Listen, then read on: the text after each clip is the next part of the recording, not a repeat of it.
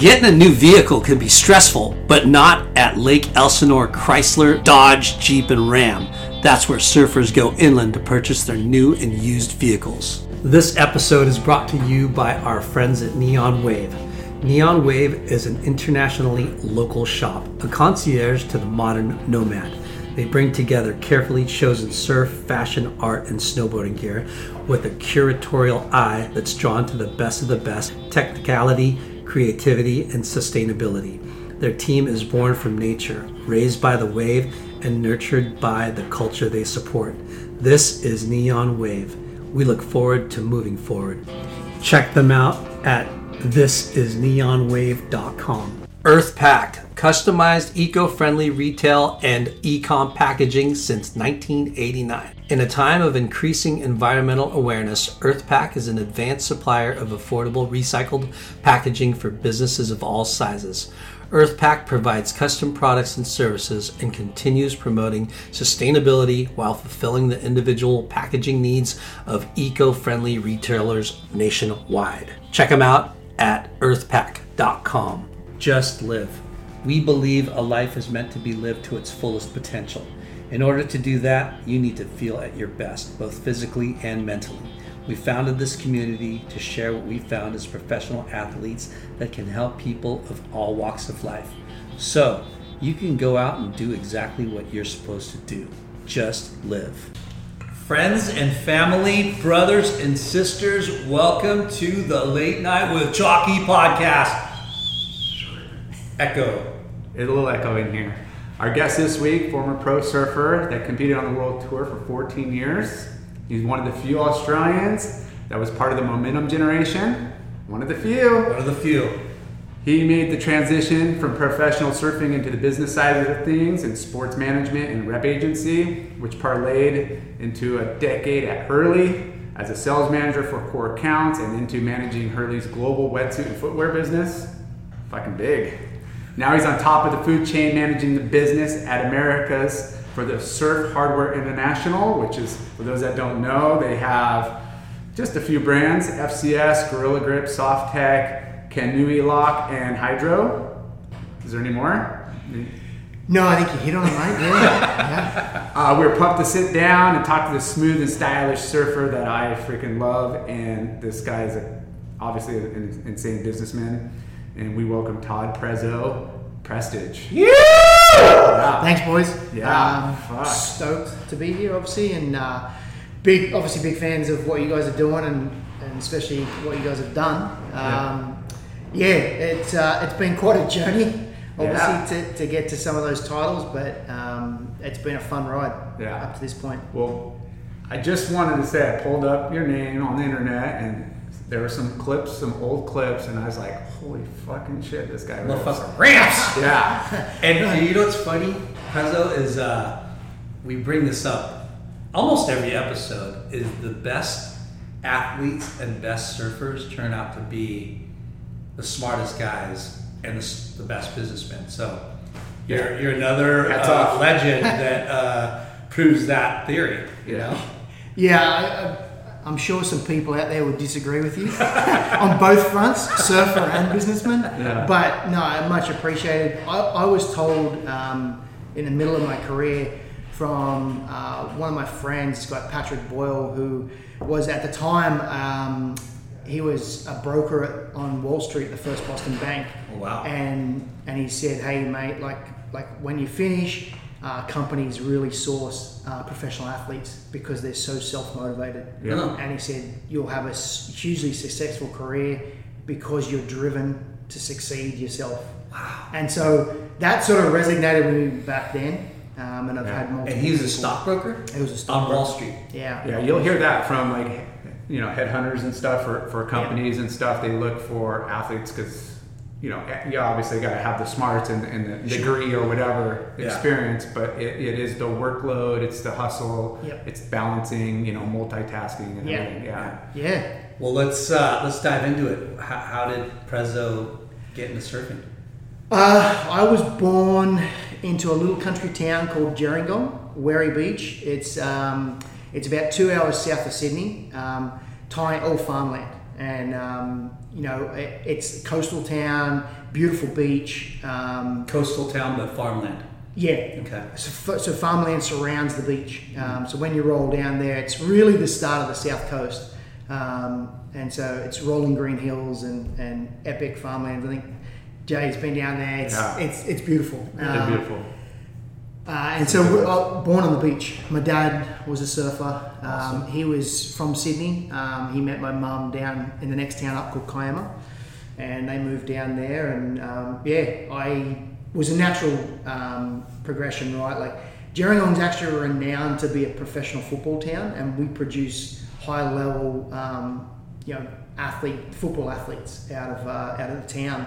For such a small town, it's produced a number of Australia's best footballers. And I played football my entire youth career, but the football ground was situated at the top of the hill in Gerringong, and I used to play a position called 5'8", and my mate was halfback, and I knew it was time to sort of give up my football career when I was checking the surf, and he was trying to pass me the ball, and I was like missing plays, and I knew it was time to move on to just go full surfing. So I started at Wary. I joined the Board Riders Club.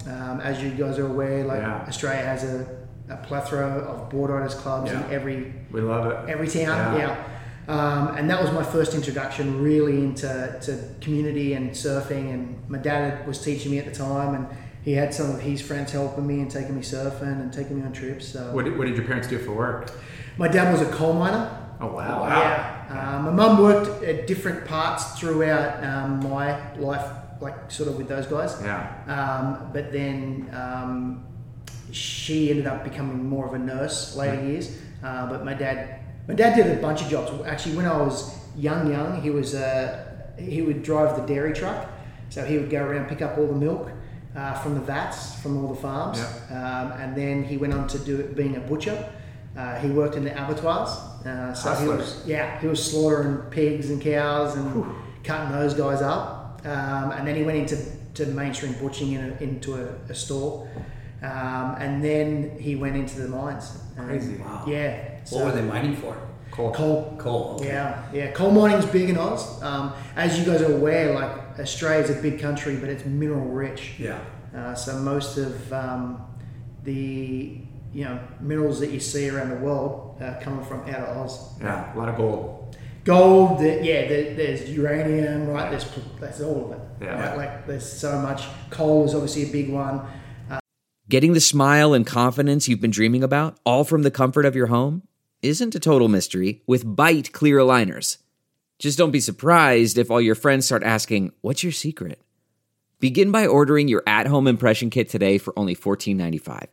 Byte clear aligners are doctor-directed and delivered to your door. Treatment costs thousands less than braces, plus they offer flexible financing, accept eligible insurance, and you can pay with your HSA FSA. Get 80% off your impression kit when you use code WONDERY at Byte.com. That's BYTE.com. Start your confidence journey today with Byte. The spirit of performance is what defines Acura. And now, it's electric. Introducing the ZDX, Acura's most powerful SUV yet. Crafted using the same formula that brought them electrified supercars and multiple IMSA championships, the ZDX has track-tested performance that packs an energy all its own. Unlock the energy and order yours at Acura.com. They got the biggest steel mills down in Australia and stuff, so yeah. So your dad surfed. Was he like in that longboarding era or?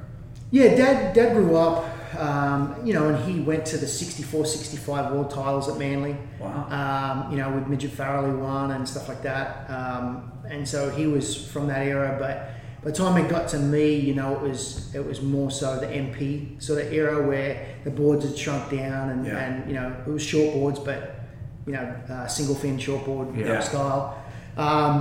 And he loved to surf. He was a football player, and he played with one of the greatest of all time to come out of Gerringong, and he had a great career through the football locally. But on the weekends surfed all the time. And another part of what most towns are is they have surf clubs, and so he was a volunteer lifeguard and he did all that. So I sat on the beach with him He's a full waterman. Yeah. In Australia, it's kind of like, and as you can say this, but it's you grow up doing every single sport. Yeah. When I grew up, I played football, I played tennis, I played basketball. I was like, what are we going to do next? Are we going to do grass hockey? Yeah, let's go. Like, you know, it's you just do every sport. I think that's what you need to expose your kids to and see what clicks. You know, like obviously parents have a biased opinion on what you want your kid to kind of like. Yeah. You know, as us it'd be surfers. I want my kids to surf because that's what we enjoy doing. But if your kid, you know, introduce them to something, they are hooked. When they find it on their own, that's when it becomes special to them. You just expose it and see what what they like. But so it was a great life growing up in Gerringong. Like at the time, I think there was only 500 people in the town, maybe 400 people in the town. Wow. It was tiny. Small town. We were sort of like kind of second generation born. I was born in Kiama Hospital. I was second generation born.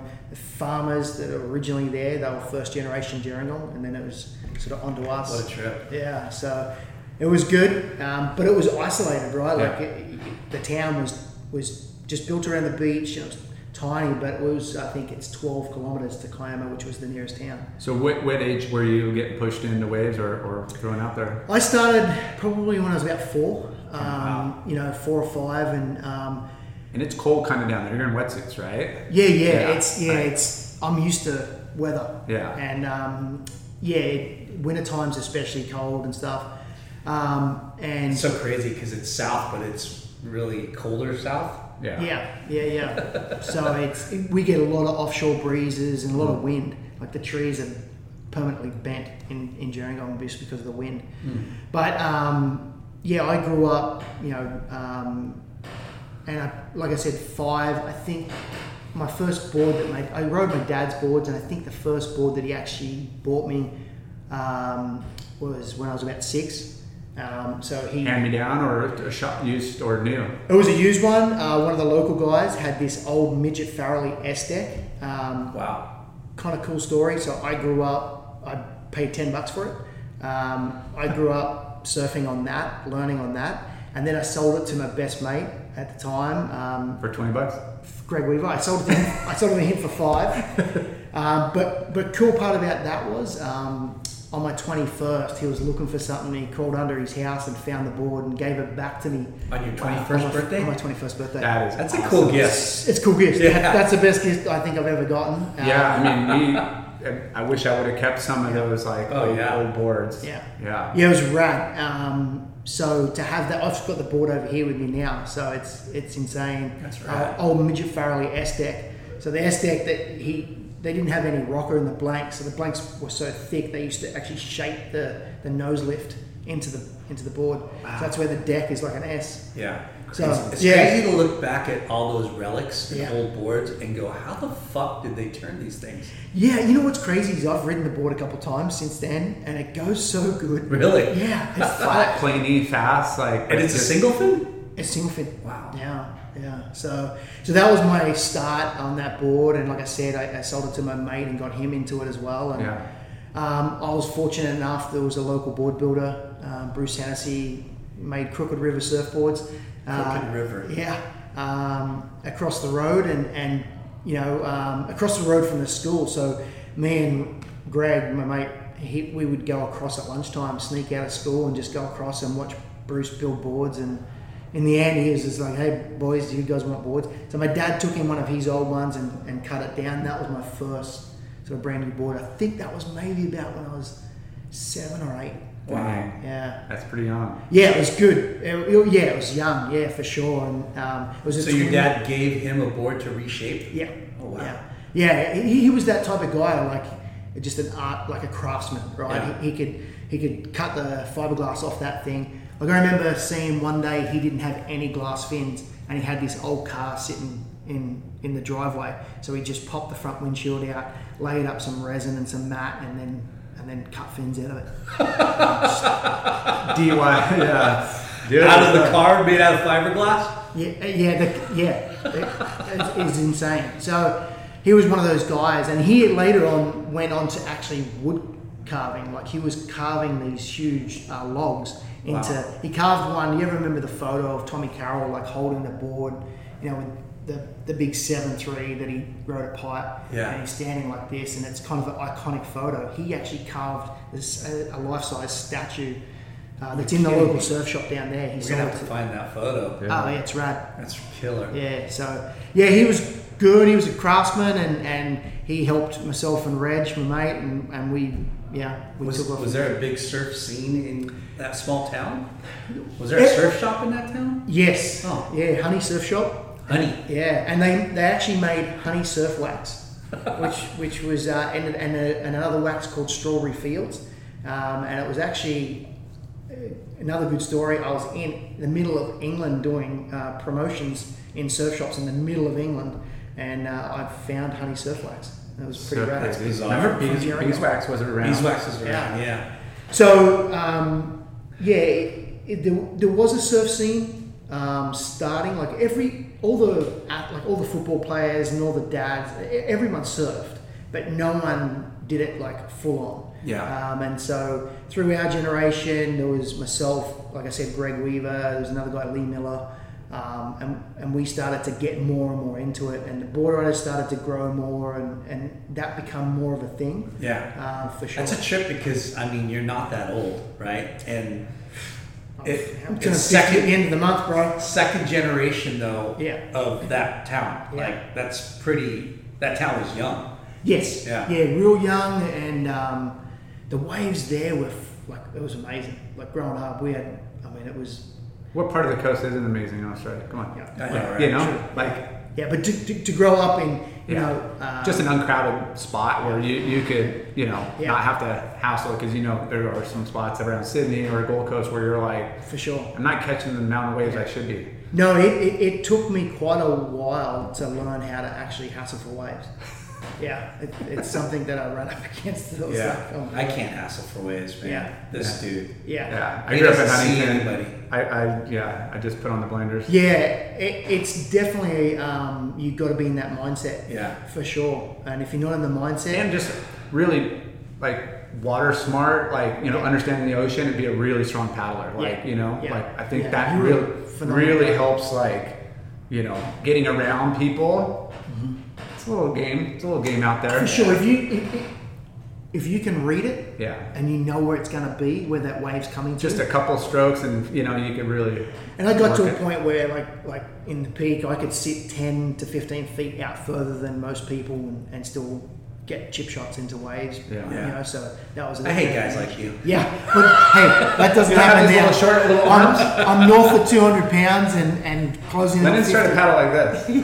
Like a T-Rex. You're such a dick. Take that off the film. Yeah, we're ripping it out. So board riders, your club was pretty small, but you would go and compete with other clubs. Yes, back then too, like the board riders clubs were just set up for the community, right? Yeah. Like it was, you had 12 point scores a year, so one a month, rain, hail or shine, and my career was like, my dad would get down there, they would set up the chairs, they would get everything ready for judging and get the heats going and get the jerseys and all that. Me and all my mates would go looking for firewood, because back then you could build fires on the beach, and we would try to build the biggest fire possible. So we would try and find all these floating, all the logs, and just build a huge bonfire. How cool. And even if it was the hottest day on earth, we still had to light it. still Pyro, yeah, tradition. full pyro. But and so we grew up, and then later on, it sort of morphed into competing against other clubs at a local level. Then it obviously morphed into Kira Teams Challenge and the surf tag programs that they have now. When you guys went to those regional contests, would the whole team go, or just certain athletes, surfers? Early days was kind of rad. So the guy that owned the surf shop, this guy Brad Ladkin, he had a big bus, and the chairs in the bus were bean bags and stuff like that. So Yeah, everybody paddling. super dangerous. Yeah. But yeah, everybody. The good piled old in. days, though. Yeah. And you would go in the Honey surf bus, and everyone was all in for sure. Later on, most people like even now, right? The club will go up and compete in Kira Teams Challenge, and most of even the kids that aren't competing, they're like, hell yeah, I'm going. It's going to be a fun week. Yeah, for So sure. They go for the party and they go for the support, and Yeah, I mean, we got the board riders here, and it's like, you know, there's an event up in Santa Cruz. We know how sick that is, or Ventura, or down here. It's fun to get the crew together. Yeah. But the team was relatively pretty small. Yeah. Like, yeah. Sure, you had a bunch of kids part of it. Yeah. But there's only a handful of surfers that are going to compete, right? Sure. Yeah. It's. Yeah. I mean, the club, the senior club now is 60 members deep, and the junior club actually 12 and under is 180 members. Wow. Yeah. So the junior club is super successful with microgrims.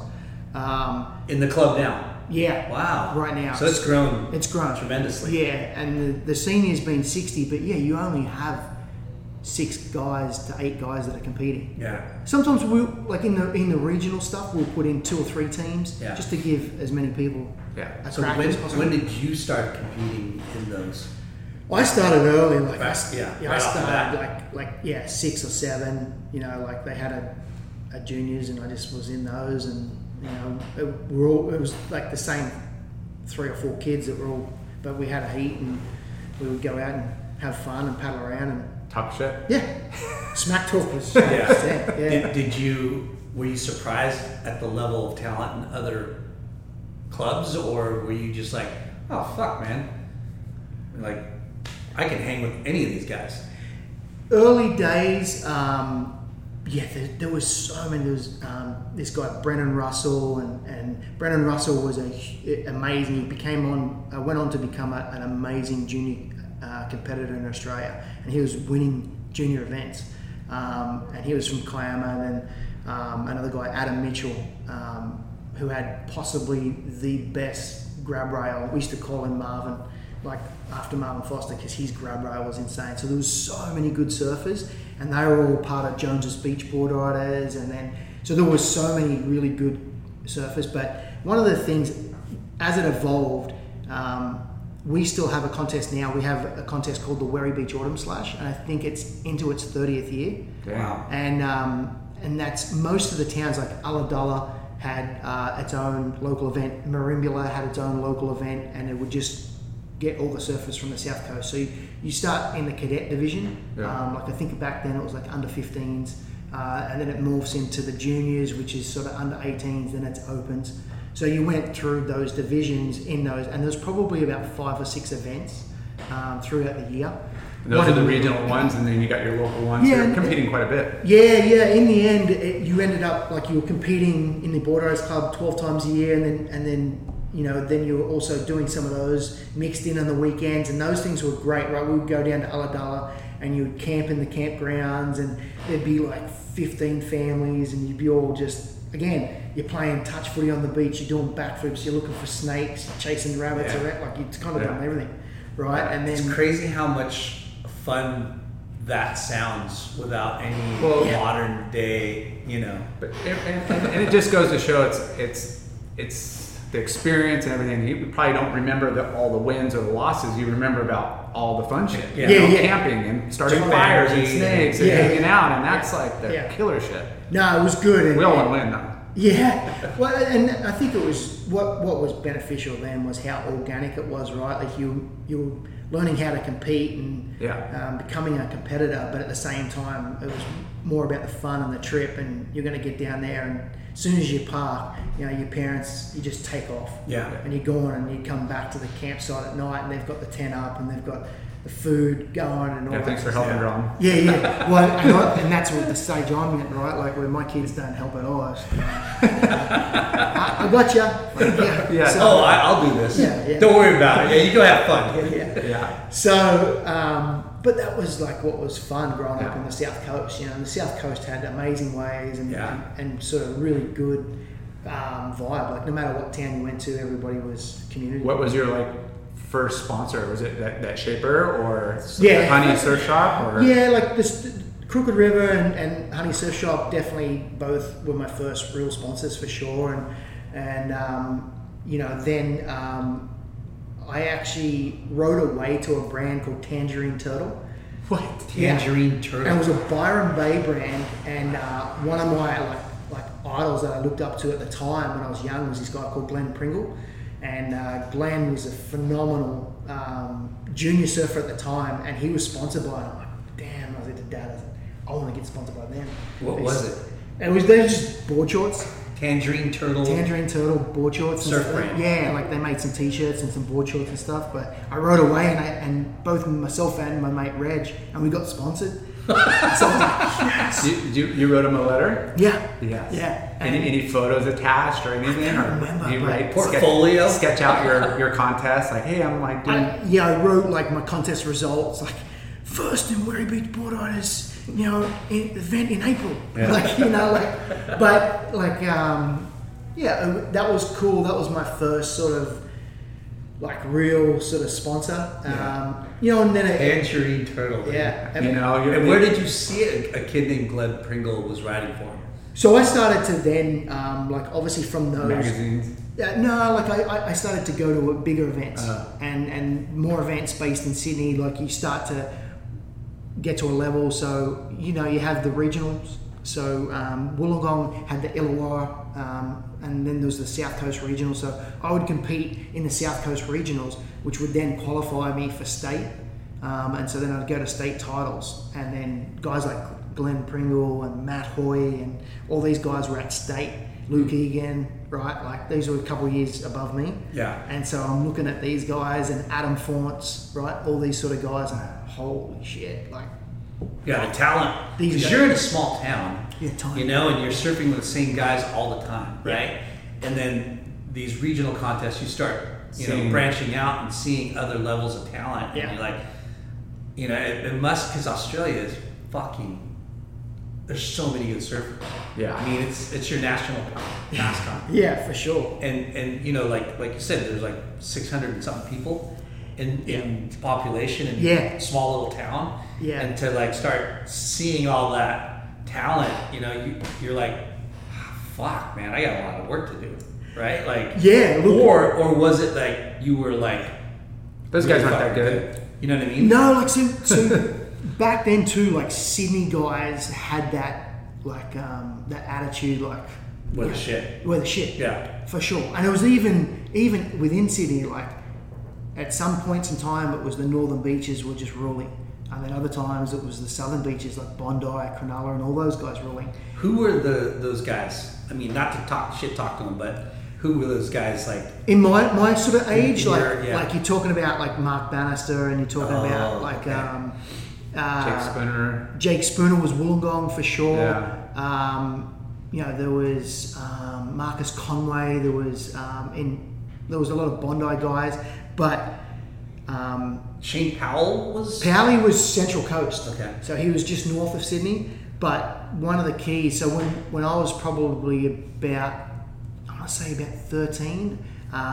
Sonny Abbott and Ronnie Wow. Reardon and Jai Abbott actually came for a trip. Their auntie owned the cafe in Gerringong. So they came down to Gerringong, and at that time, we really hadn't had much Outsiders. outside, especially kids, Yeah. come down. So me and my mates were down at the southern end, and these guys turn up and they just start like hassling, and they just start going, and Sonny was throwing the board through the roof, and I'm like, holy fuck. Yeah. Who's this? And then so we instantly made friends, and we hung out the entire time. And at a later date, Sonny and Jai actually came and lived with me and my family. No way. Yeah, and then so from there it evolved. Like myself and one of my other mates, Lee, we actually went and joined Maroubra Board Riders for a period of time. But it was kind of cool. So Is that kind of taboo, right? To leave your own club to go to another, or? yes and no. Like Werry wasn't doing anything in regards to bigger contests. So we could still compete in Werry Board Riders, Yeah. right, and do Werry Board Riders.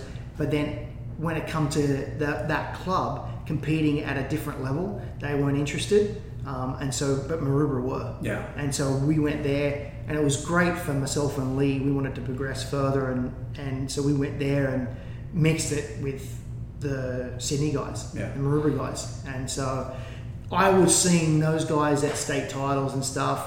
And then went through a period of time where Wollongong guys like Jake Spooner owned like every result for like 2 years Wow. in state titles. I was like, holy shit. Like I knew Jake. I stayed with Jake. Yeah. We were in this thing called the Illawarra Academy of Sport. The university there had this academy, and they dedicated a surfing program to it.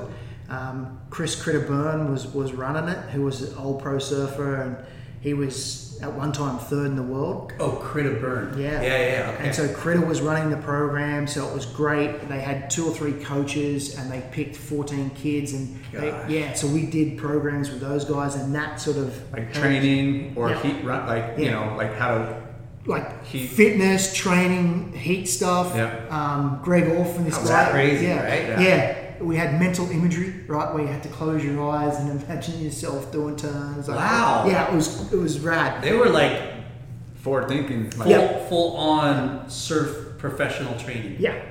Competitive. Yeah. Wow. And so at that time, it was around that time where I met Sonny, and we joined Maroubra, and that was rad. The Maroubra days were some of the funnest days because it was so crazy. yeah, At you're that running time- with a tight pack. Yeah. The inner circle. In a circle, and it was raw, right? Those guys were coming up fast, and you know, all the brothers from the gutter, they call themselves, like from the south side, right? And they hated the north side because the north side were all rich kids, and you know, that sort of thing. So that sort of rivalry was great to be a part of. Yeah. Well, I'm from Bloomington. Yeah. Or Scummington. or you know, no. Yeah, so there was a guy at the time running Maroubra Border. It's this guy called Bradley Charles Stubbs, and Stubbsy was Is that north or south? South in Maroubra, Okay. yeah. And he was a madman, but he was a genius at the same time. Like, I remember he wanted to make a statement right when we went to the Kira Teams Challenge. He goes, you know, when someone says, "Oh, you brought everything but the kitchen sink," so he brought the kitchen sink. Right? And Maroubra went up there, and we actually got third that year, but it was like insane. Like, it was everything. He was just a motivational. Yeah. Hey, we're gonna fucking bring everything and the kitchen sink. Yeah. Kind of shit talker, but but fucking with people like on like. He was Wow, crazy. these guys are crazy, but What was that guy's name? You guys Bradley are, Charles Stubbs. So, again, like, not to digress, but he interesting story about him. He had his challenges with mental health, right? But through the years, he created this game called Zinity that blew up, and he made a lot of money out of it. a board game. Yeah. Zinity? Yeah, and now he's moved on, and he's called the Whisperer, and he's a coach for coaches in Australia. Like, he's helping. He's like an idiot For savant, like type. surf What do you call those coaches? guys? like national football coaches. Like he's Wow. he's coaching like he's- and he's giving them all these strategies. What kind of a game is Zinity? I don't know, man. It was just, he was crazy. He's always had ideas, and he's always How pushed. rad. Yeah, but How bizarre. yeah. Yeah, but like, I mean, It was a weird. Yeah. It was a crazy time because so much was happening, and from that, I ended up getting sponsored by Quicksilver, and then Piping Hot, and I ended up, like, when I went to Sydney, like, I ended up evolving my sponsorship program, and and what age is that? Like 15. But can we go back real quick, like when you first got to Tangerine Turtle? Yeah. And you're starting to you're a good surfer, Yeah. right? And was your dad like kind of tripping on? Because it's always fun to like talk about how your parents, because your parents are blue collar workers, and then here you are starting to get sponsored, which is a dad's dream, Yeah. you know, when your kid starts getting so good that he's getting free boards, Free or clothes. deals, Yeah. and free clothes. Like, was he tripping? Like, yeah, he was really good. He was super supportive. Both my parents were, my mum and my dad, and you know, he knew enough, right, around that, because, like I said, like, one of his football partners, this guy called Michael Cronin, had gone on to represent Australia at that stage, and he was one of the greatest footballers to ever grace the planet in Australia. Yeah. And so, but he owned the local pub in Gerringong, Michael, and he still came back down. So he's a guy that reached the highest of highs, right, as an athlete. So, and he ended up he's my godfather. oh wow, Yeah, so he ended up, like, being able to pass on that sort of ethic. Yeah. Yeah. But at the time, Your dad's like, hey, hang out with this kid. yeah. Rub off on it, would you? At the time, my dad copped a lot of flack from the guys, all of his mates down the pub, because I wasn't following the traditional route of playing football for the local. I'd stopped playing football at 13 or 14. We made the grand final one of those years, and I'm like, okay, I'm out. We're done.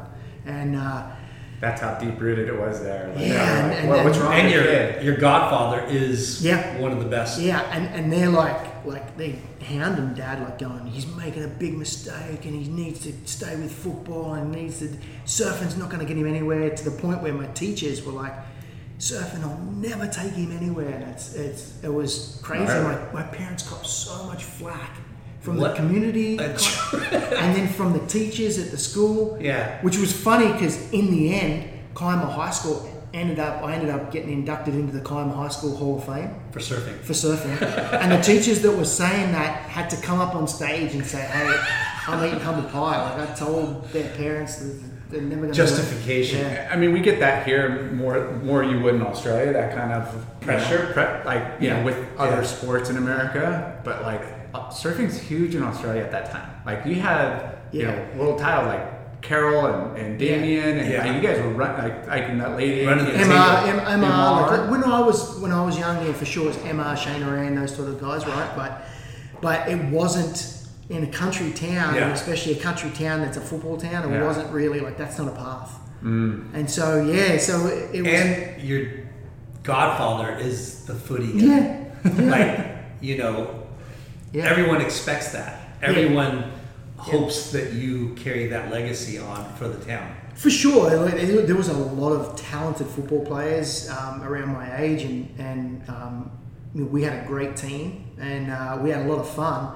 But for sure, like I said, my interest, when I'm looking at checking the surf while we're in the middle of a game, I thought it was time to sort of pass on the football. We say it all the time, surfing's a hell of a drug. Yes. And so, he was great, like a great support base for me to keep encouraging me on doing this and to keep that noise away from me. Yeah. And just to keep going. So, it was... how funny. Yeah. Your dad had to kind of probably beat down those, naysayers and say, he's gonna find his own way and do his own thing. And and that's exactly right. And his approach was, hey, just because I played football and this is what I did doesn't mean that this is what he's gonna do. So it was a tough at moments, like it was tough for him and for sure. Yeah. Were you competing well at these regionals and state championships? It happened, evolved pretty quickly. I mean, I surfed obviously a lot,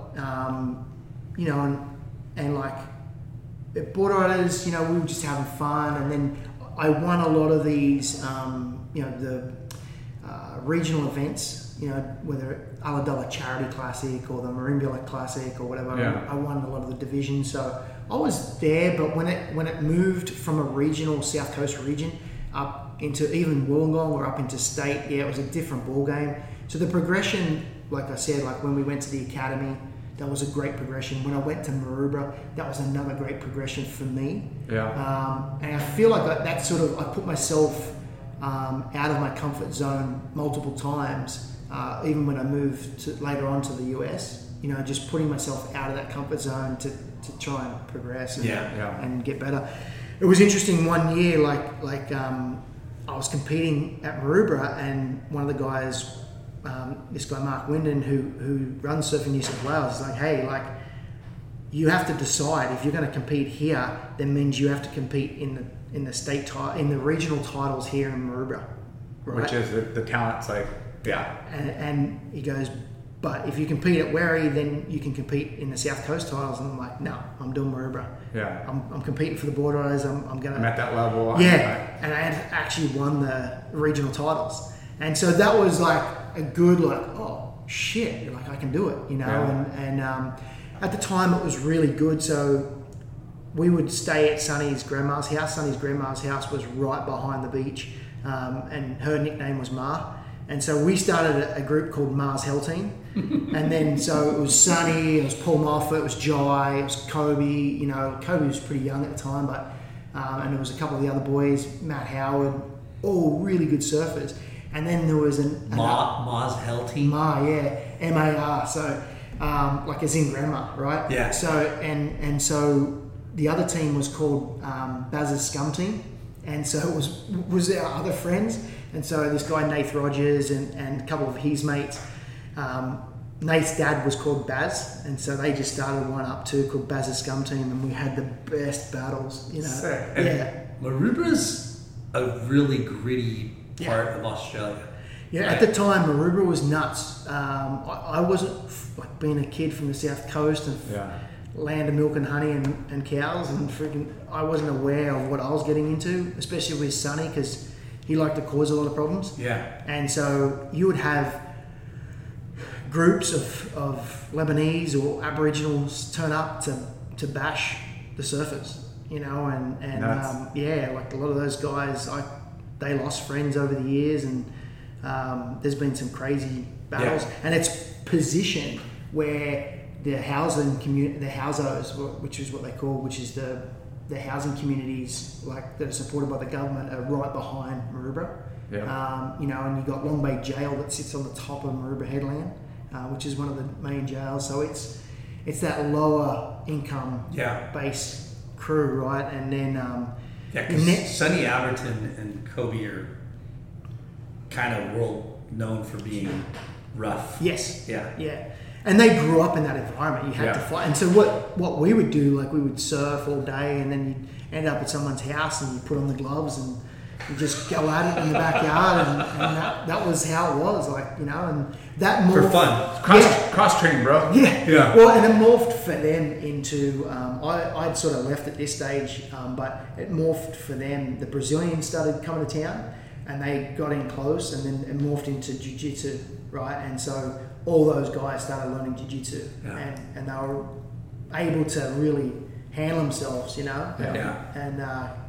so it was an interesting time at that time. But like I said, it morphed for me. I actually joined a couple of years later. Maroubra was starting to sort of slow down, so I actually joined Cronulla. Cronulla board riders, and Cronulla had Occy and Dog and Greenie and all these teams, Andrew Murphy, and like the who's who of surfing at the time that were killing it. And so that was great. They had Paul Sargent was a photographer at the time that was taking a lot of photos and getting a lot of published through Tracks and Waves. And I connected, which gives you tons of exposure, just surfing your local area and hanging out. And do you remember what your first mag shot was, or? Not my first mag shot, but Sarge came down, and there was a couple of us, and we were surfing Wary, and we were just shooting, and I got a cover of Tracks. And I think I was maybe 15, 16 at the time. Sick. Yeah, and so that was your first photo in the magazine, was a cover. Well, I think I'd had photos. Ad or some ads and stuff. For Tangerine Turtle? No. At this stage, like I said, I went into Quicksilver, and Yeah. Piping Hot, I think, might have run some stuff. Yeah. And how did you get on Quicksilver? I was surfing at the state titles, and the team manager was there, and he just was like, "Hey, dude, like the way you surf, I want to sponsor you." I'm like, "Okay, who do you work for?" And so his name was Red Dog, and he goes, "I work for Quicksilver," and I'm like, epic. Yeah. Cool. So the next week I had a box of clothes, and that was it. Away I went. I was Quicksilver. From Tangerine to Quicksilver. Yeah. Dude, that's like moving from the slums to the suburbs. Yeah, outhouse to the penthouse. Yeah. Yeah. Like Quicksilver, Billabong, Curl were that's the deal. If you already got that sticker, you're good. Yeah, I stayed with Quick, that group, through my teens, 14, 15, 16. And then I got to a certain point. I was competing in Australia at the national level quite a bit. And then I made a decision. I I went to the last national title I did. I think I was like 16. I went to that and I roomed with Mark Bannister and Shane Powell. And at this time, Powley was a really good friend. And I'd go up and stay with Shane and we'd surf and hang out and stuff. And same with Bano. And so it was really good. And so we roomed together and all of us sort of made the final. And then next week, Powley was Nirvana and Billabong at the time. And then like a couple of months later, the tour came to town, the ASP tour came to town, and it did the Burley and the Bells and the whole thing. And Powley turns up and he's 100% rusty. Wow. And I was like, oh damn, it's on. So he goes, I'm doing it, dude. I'm going after the tour. And I got a full sponsor from Rusty, and Epic.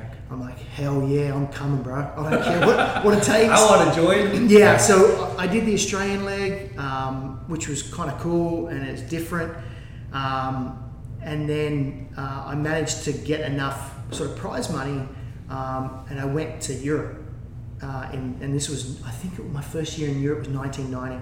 Wow. And like crazy experience. Like I bought this ticket on this airline. I don't even know the name of the airline anymore, but it was a French airline. And back then they used to do 3 stops, right? 3 like 8-hour flights. It was Sydney to Kuala Lumpur to Bahrain to Paris. Wow. And you're handling all of this yourself. Yeah. You don't have a... Nah. I'm 17 and my dad's just like, okay, you want to go? There's your ticket and just, there's the plane, get on. Yeah. And so I was traveling with Mark Bannister, Brett Bannister, and another guy, William Kerno Bunter. And I was meeting those guys because we were going like 2 months early before the tour arrived. Wow. And we're 2 months early. Yeah, we're going to do pro juniors and pro ams. And so I was meeting those guys there, and they were already there. And this is England? This was in France. France, okay. Yeah, and so on the way over, leaving Bahrain, Kuwait, and it was a month before the first Gulf War, and the engine blew up on the plane.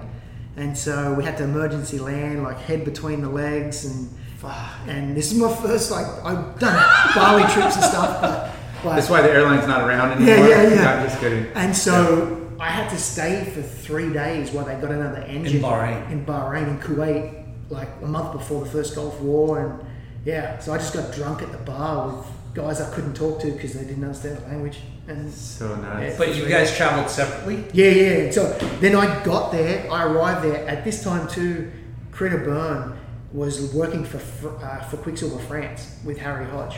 And he had a place in Biarritz, so I had a place to stay and dialed in. I went there, I bought a car with Bano and the Banos and Bunter, and we bought a tent and we just travelled to all these pro-ams, and then we did all these pro juniors. I won the very inaugural Quicksilver Pro Junior at Capriton, in 1990. And you're making money at the juniors. Yeah, man, I came home with like 15 grand. Wow. Yeah, I was like, dude. Yeah. I thought I was. You were what, 17? If I had known now, man, I would have put all the money on the bed and done one of those like selfie things. Yeah. But it was insane, And at that time, like, Critter was so well connected. So I met Morris. Morris was just starting to blow up. Maurice Cole. Yeah, and that whole movement was starting to happen. What were you riding then? I went on to Byrne surfboards. Byrne. Yeah, I moved to Byrne when I was about 14. Yeah. Is Critter... Phil Byrne. So yeah. Phil Byrne is Critter's brother. Yeah. Okay. Yeah. So I was on Byrne surfboards, but Quicksilver and Piping Hot and those guys. And then I got to France. I had an extremely successful pro-ams. They were fun. Juniors were fun. Made a ton of money. Then the tour came to town. I actually made my first ever main event because back then it was trials too. 3 rounds of trials, man on man. Yeah. And so I made my first ever main event, and so I flew home from Europe, killing it. And my dad at the time. Who did you take out in the main event? I took out. I think my first main event was like Seth Wilson or someone like that. Yeah, or maybe my first ever one was against Dog Marsh. Ooh. Yeah, and he schooled me like absolutely annihilated me, but I was just so stoked to make it because Yeah. I'd gone through like Tony Ray and Brano and all these guys to get to Was there money in the trials too? No, you had to make main event, so you had to grind it out. Yeah, had to grind it out. So you won the first Quicksilver Juniors, Yes. and then how many contests were there? We did like 5 or 6 pro-ams. Damn. Yeah, it was Unglet, there was Hossegor, there was Lacanau, there was... And you traveled around in a car you guys bought in a tent. Yeah. That sounds so fucking insane. It was rad. Right? Like we're in Lacanau, we pitched the tent at the top of this massive sand dune going, how good's this? We got the best view ever. We're living in a tent for free, and in the middle of the night, the biggest thunderstorm happened, the biggest lightning storm. Me and like the boys were underneath the stage, the scaffolding You under the bailed stage. the tent to go into the stage. Yeah, and we slept under the stage, which was probably not the smartest idea because it's all metal. Metal, yeah. But that, yeah. What else were you gonna do though, Yeah, right? and when we got to the Pro Junior, we didn't have anywhere to stay. So Harry Hodge was like, hey, like you guys can be security at night and you can stay on site. And so we slept in the scaffolding at Capriton, and like it was rad. Like Jake Pato was there at the time too, Sonny, and so it was a great crew. And we ended up like we would surf all day. Capriton was firing, pumping barrels, come in, get ready, go out to Club 15 and party till about 5 in the morning, then come back, and then we would sleep from like 5 to like 11 o'clock when they'd start the event. Then we'd get up, we'd surf the event, and then just repeat. So this is like summer high season, and it doesn't get dark there till like 10:30, 11 at night. Yeah. It's like, so the days are so fucking long. So long, yeah. And that, so let me back up a little bit. Before I went away, my dad, like I left school in 10th grade. Oh wow. Did you ever have a real job? Yeah, I sort of did some, I built caravan annexes, and I did some jobs along the way to earn some cash. But it was the Australia leg of surfing that got you the money to go to Europe. It was mostly in sponsors. Yeah, and sponsors, and my parents chipped in and all that. So, but at the time, my dad said, like, okay, you're leaving in 10th grade, I'll give you 2 years. I'll give you year 11 and year 12 to make something of surfing.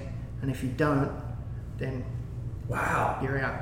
So And no so- pressure. How old are you? 10th grade. 15. 15.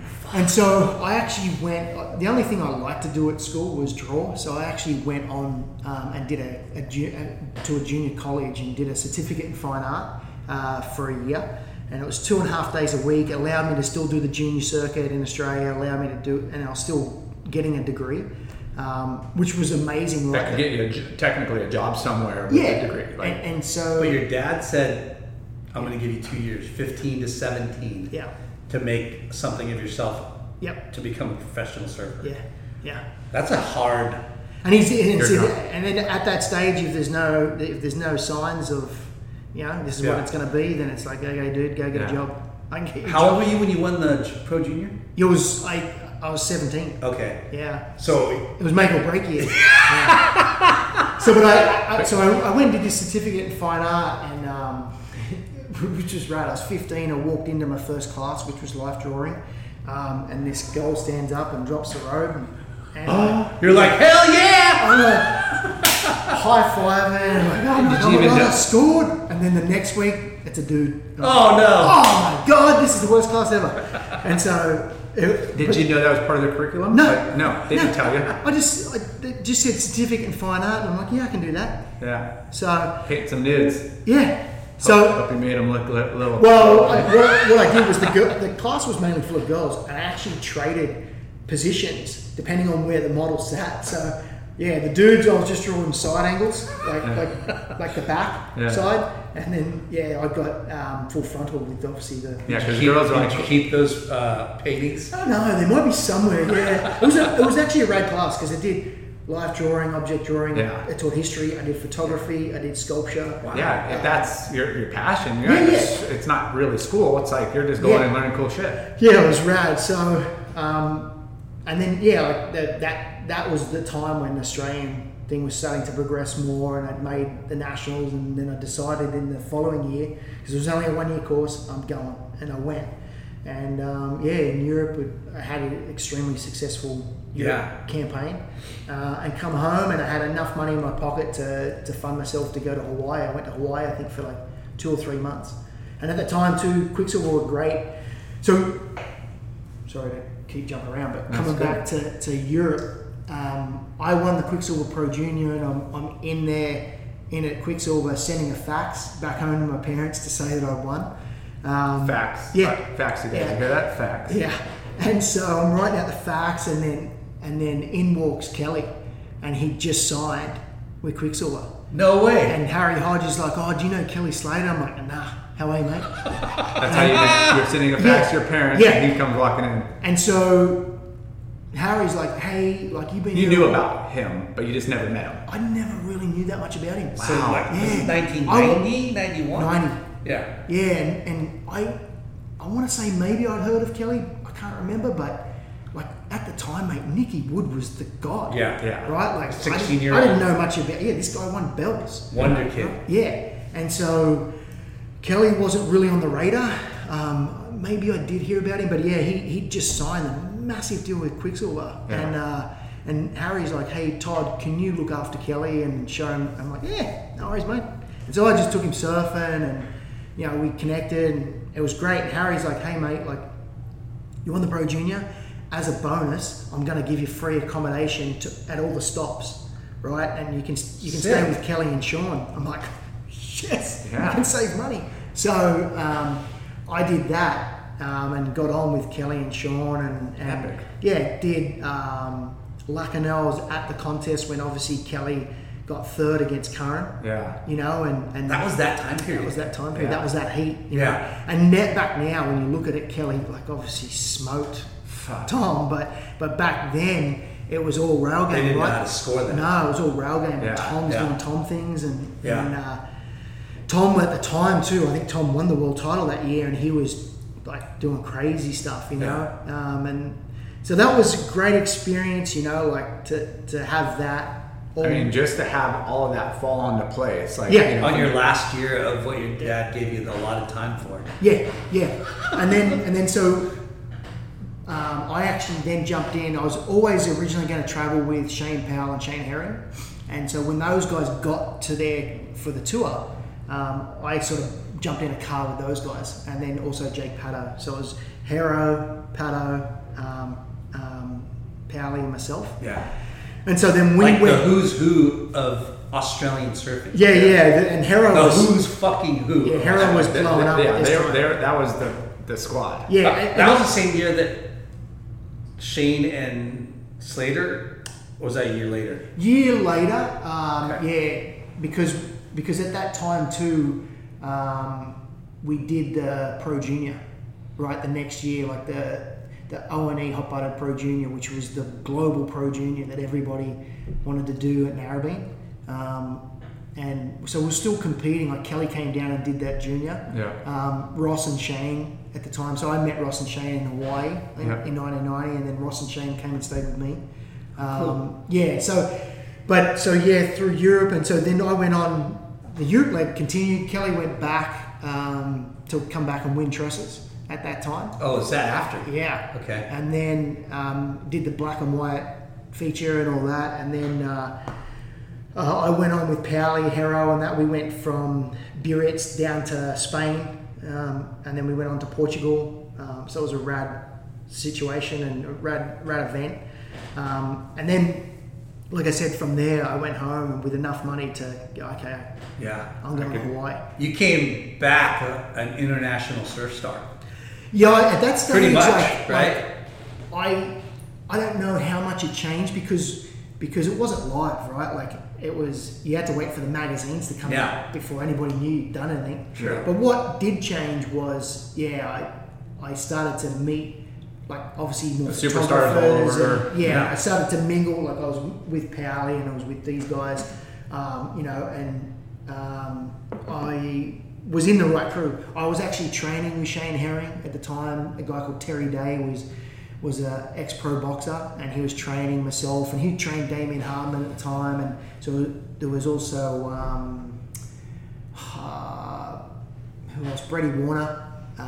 These guys were training all there, so that was another sort of evolution to my sort of progress. And and then I prepped for Hawaii, and I went there, and because I was riding for Quicksilver, I was able to stay at Keiki Harley, which is right there, just down from Logs. That's Clark Little's zone. Yep. And then I went from there. What was your big wave experience? Up to then? Just reefs around in Oz. Where I'm from, there's crazy reefs, like big. Yeah, and there's powerful. Heavy, good slabs, you know. And so you're comfortable in the I was completely comfortable going to Hawaii, and but I'd never surfed like Sunset, right? Yeah. I'd never surfed anything like that, so it was good because I stayed again in Keiki. I stayed with this guy Garth Dickerson and Shane Herring. We were all sponsored by Quicksilver, so we were in one house. Kelly was in the house next door. And so me and Kelly had a competition at the time to see who could get up the earliest. And so he kept waking me up, and one morning I woke up at like 1 or 2 in the morning. So I went in and got him up and said, "Come on, dude, let's go. I got you up. I won." And then he started getting in his board shorts and he whacks up his boards. He's like, "What's the time?" I said, "It's 2 a.m. But that was a great trip. I learned a lot. Like I learned, to surf Sunset, and I met a really good crew. I met Ross, I met Shane. I met the crew. I met Todd Chesser, who was just the man. Man. And Chesser was really funny. Chesser hated me like he does with everyone, and but tough love. I grew on him. And he ended up picking me up a lot in his car, and he'd take me surfing, and he gave me the nickname Convict. And I remember he turned because all Australians are convicts. He turned up one day and he's like yelling out, "Convict!" I'm like, I'll come out in the balcony. I'm like, "What?" And like the waves are massive, like it's closing out everywhere and stuff. And he's like, "Get your board." And I'm like, "Oh, where are we going?" He goes, "Doesn't matter, just get the biggest board you've got." Oh my God. So he paddled me up, me and Shane Dorian, and like Shane's like loving it. Yeah. And it's like sunset, Frosty just full growing. closing out. There's only 3 of us out. But it was a great experience, and so I was fortunate enough to have so many like good, fun experiences. Yeah. At this stage, I think I'm like 18, right? So from that age of like 14 to 18 was kind of jam-packed with growth and fun experiences, but obviously you're upping your game, when you're with that caliber of surfers, the inspiration, the back and forth, if he's doing that, then I could do that, you're in the who's who, but you're also not thinking about. I never really saw myself growing up, I always focused on my technique, and I always try to focus on having good, clean style, and I loved Curran. Hear that, Grums? Yeah. Well, Curran was the master, right? And that was my idol that I grew up sort of watching, and it morphed obviously into guys like Potts and stuff like that as well. But that was what I sort of aspired to, but I never really saw myself on their level, and especially at a competition level. Until it started to shift, and that Pro Junior was probably, I ended up getting 3rd. Shane beat me, that fucker. At the hot butter one? Yeah. In the semis, and that was the one that was super controversial because it was the first time a non-Australian... Two Americans. Yep. And they rubbed in your face going switch foot and everything. Which was funny, right? Because we spoke about it before, and they were like, "Hey, Shane, let's just go switch foot on the first wave." I'm like, that'd be so funny. Yeah. And then they did that, it was so innocent. Yeah. It wasn't to rub it in anyone's face. They just wanted to have fun. Yeah. And then, obviously that got turned into... There's backlash. Yeah. So going back to when, you're starting to be a good surfer and competing well, and, your dad said you have 2 years to make it as a professional surfer. We come back with all that money. When you look back, though, when you decide to be a professional surfer, what did that mean? You know what I mean? As a career, sure. What did you think you were gonna do? Because professional surfing is so compete in contests. Yeah. Right. But if you're not sponsored and making money, Yeah. travel budget, all those things that make you a professional, but also make it a livelihood, a career. You know what I mean? Yeah, the Europe trip changed like my thought process for sure, because I come back not only wanting to do that, but I come back knowing that I could do that. And so from there, it also changed my place in the queue, right? Like my pecking order. I sort of moved up. Quicksilver were then a lot more receptive and like, hey, we're going to give you like instant renegotiate contracts, budget, and salary. we're going to give you a budget to travel next year. You're going to do the full tour and stuff like that. And so that was like, okay, epic. You know, and so that changed. My maturity level had changed. You know, I had a lot of experiences in Europe, and you know, I come back and go, okay, like I said to my dad, like I had to sit down with him. I'm like, hey, dude, I'm training for Hawaii. I'm going to go for 2-3 months. And he's like, all right, get after it. Let's go. You proved to him. And then, that dynamic, we met with Quicksilver and we met with these sponsors, and they were like, yeah, we're all in. And then also, too, I was starting to get a lot of publicity, and, you know, Waves were calling for trips and Surfing Life and Ted Grambo's and, you know, like all these prominent photographers, you know, like were calling. And so that was like, okay, it's on, and this is what I want to do. And I like to ask that because, you know, for people that listen to the podcast that are aspiring pros or just curious about how that works, because I sat in, you know, watching this guy, you know, become a pro surfer and what he did, you know, making sure he's in front of this photographer, working with this sponsor. You know what I mean? Like it's neat to see, because you know it's surfing. Yeah. You know it's a hobby for most people and a career for very few. For sure. And for, you know, when you look at that side of things, like you fucking bought a car and camped out. You know, but you're young enough to do that, right? Yeah. But when you can do that for so long and live that way for so long, you know what I mean? We people, that's the thing, is I think all these pro surfers it's all glamorized, like, oh, you just make all this money at the beginning, you know, and you're on tour and you're traveling. It's like, no, you're splitting a car with buddies, you're camping out, you're staying at a hostel, you're sleeping on the beach. You're almost dying with the airplane. Like engine. It's not as glamorous at first, you know, for very, you know, there's maybe a few, like, you know, like you mentioned, Slater signing this huge deal. He's Slater, you know, but for the most, it's a working class grind at the beginning, you know, to prove yourself. And then once you get those accolades and those results or that coverage, and then the sponsors to give you more and give you more, and you get bigger.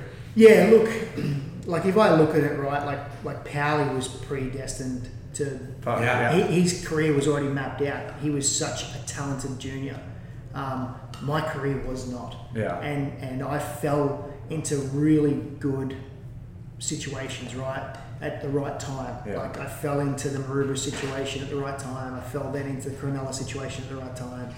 I then, you know, not fell, but I was there, and I stepped up when I had to in each of those situations to keep progressing. But I was fortunate enough. But the one thing I would say is the whole way along, all of these situations and all of these trips, they were just so much fun. You know, and we were having so much fun. You know, and not mixed business for pleasure. Just not knowing and being a little naive, but yet like that's sometimes really good, because you just roll with the punches and you just think like you don't have, well, this is how it's being. You don't know how it's going to be. You just live it, and that's kind of the best experiences. It's better to not know what you're going to face than to know it. And to that point, right? So later on in life, like later on the tour, I knew that from my house in Gerringong that it was going to take me 54 hours to get to Hossegor. I knew every single step that I had to do. I knew even what my breakfast was going to be when I landed in Heathrow. Right? Like to that point, it got old. And I was like, I don't want to do this right now. I don't want to get on this plane. I don't want to sit in a seat for 50 hours. And so it does. Like that mindset shifts, you know, and it's all a mindset, right? Like one person sitting there going, you got the best life ever, I'd kill for that. And then you're sitting on that plane for 50 hours going, fucking sucks. I got to drag 2 giant board bags through the freaking airport like right now, and try to find a cart, and hopefully they don't break. And it is. There's a lot of there's a lot parts. of responsibility that comes with in the end, right? Like because at the end of the day, you're still trying to get results. Yeah. And even if you're Kelly, you can stay. You can rent a better car. You can maybe fly business class, and you can do it a little easier. But at the end of the day, you still got to compete. Yeah. And everybody's got to compete, and you got to grind it out. And so it's hard for everybody. But it was at that time. It was you're talking about a kid from Gerringong, right? That bought a board for $10, right? Like, so I'm just like, oh man, this is a bonus. Like, I'm just meeting all new friends around the world. I'm just enjoying seeing all these new places, and like for sure, I started to take it a lot more serious, and the Kelly era for sure was great, right? Even at that time, we knew we were part of something. Like it was a shift. Yeah. You're shifting out of the Bart Lynch's and Damien Hartmans into the new generation. Yeah. Right? And this new generation coming through was a movement. And I remember my first year in Zarauz. Your what? First year in Spain, right? Okay. In Zarauz. And I was at the contest, and I was practicing the day before, and it was late, and I was walking back up the beach, and I saw Kerbox. Rod Kerr was a pro surfer, was prominent at the time on the tour, and Kerbox walked out, we're talking, he put his board in the rack, and he walked into the bar next door. And I'm like, hey, see you later, Kerbox, all right, and went down, and then I was down because I was like 2nd or 3rd heat in the morning. And so I was down there early, and I had a surf and come in, and then Kerbox's first heat. I remember seeing Kerbox walk out in the same pair of board shorts to the bar, walk up, get his board, check in, get his singlet, walked out there, got 4 9s, walked back in with 12 minutes to go on the heat, put his board back in the rack, gave his singlet, walked back in the bar. I'm like, oh my God. That's a veteran right there. That was like, fuck, that's what I got to do. Wait, Shit. he got 4 9s? Got 4 9s. It was 4 waves back then. And it was like, I was like... 9-point rides. Yeah. 4 9-point rides. With 13 minutes left in the heat, and he walks back. Walk back into the bar.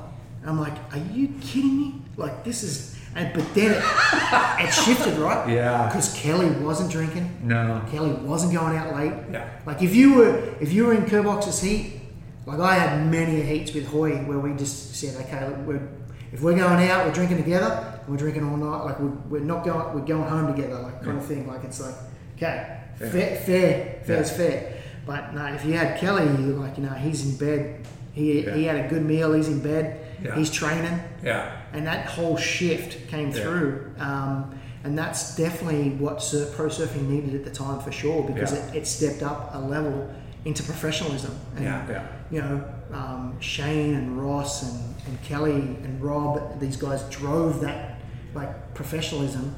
Yeah. It's funny you bring that up because that's definitely a paradigm shift in the culture and the sport. Yeah. But also, the magazines and the videos that started really becoming more of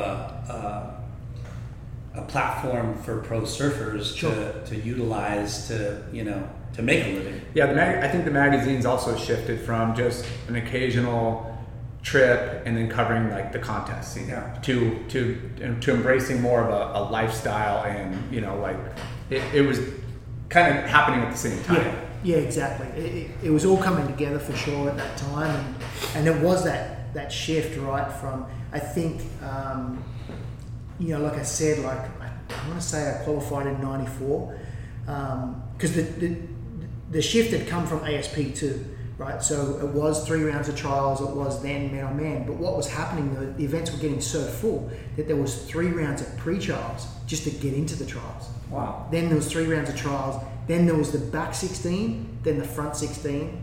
Then you started really into the contest. Wow. So I don't know any of that because Lauren never made it out of those trials. but it was shifting, and the ASP had to shift with it, right? Because there was so many members that contests were getting too full. So they went to that 44 format. And they said, okay, I think it was like 92. Okay, 92 or 93. It was like, okay, everybody, this is the last year of this format. we're moving to this format. So if you finish in the top 44, you're qualified for next year. If you're not, you're on the QS. Yeah. And so that was where it shifted. So everything was happening at that same time, you know, in that shift. Yeah. And like I said, I think I qualified in 94, but that shift happened. Like, as I qualified, my hero at the time, Martin Potter, retired. Yeah. And he handed me my Rookie of the Year trophy and said, this guy's freaking awesome, he's going to kick some ass, and I'm out. Crazy. I'm like, oh my God, I want to compete with you. But that was the shift that was happening. Like, Yeah. being 94 Rookie of the Year. Yeah, around there, yeah. So, Huge. yeah, so it was How everything. long did it take you to qualify? About 2 years, Yeah. 3 years, 2 years, I think. How was that? Because it was a shift, right? Because what happened was, like, Hero and Powley and that were already, like, Powley was, like, they were already winning contests, you know, kind of thing. So they were already more advanced. Again, like I said, I didn't ever feel like I was at that level. But what I kept progressing, and then what happened when it went to QS, like, you had 3 events in Australia, you had 1 or 2 events in South Africa, might have been some Europe events like France and stuff. Yeah. But ideally, like, the Bud Tour became the mecca. Yeah. Like, that became, you either went to Brazil to compete at their tour, Yeah. or you went to Well, the Bud America. Tour qualified, you know, Yeah. Rob, Kalani, Deffenbaugh, Yep. Bashan, Yep. Taylor Knox, Pat O'Connell. Yeah. Like, the list of Americans came off the Bud Tour outside of doing Hawaii and a couple other spots. But that was the... Yeah, and so at that time, like, that's when I moved to the US, like in '92, I want to say, and it was like, okay, well, like, I'm going to compete in Australia and do South Africa, Yeah. but then I'm moving to Northern Hemisphere and I'm doing the Bud Tour, and so I started doing the Bud Tour.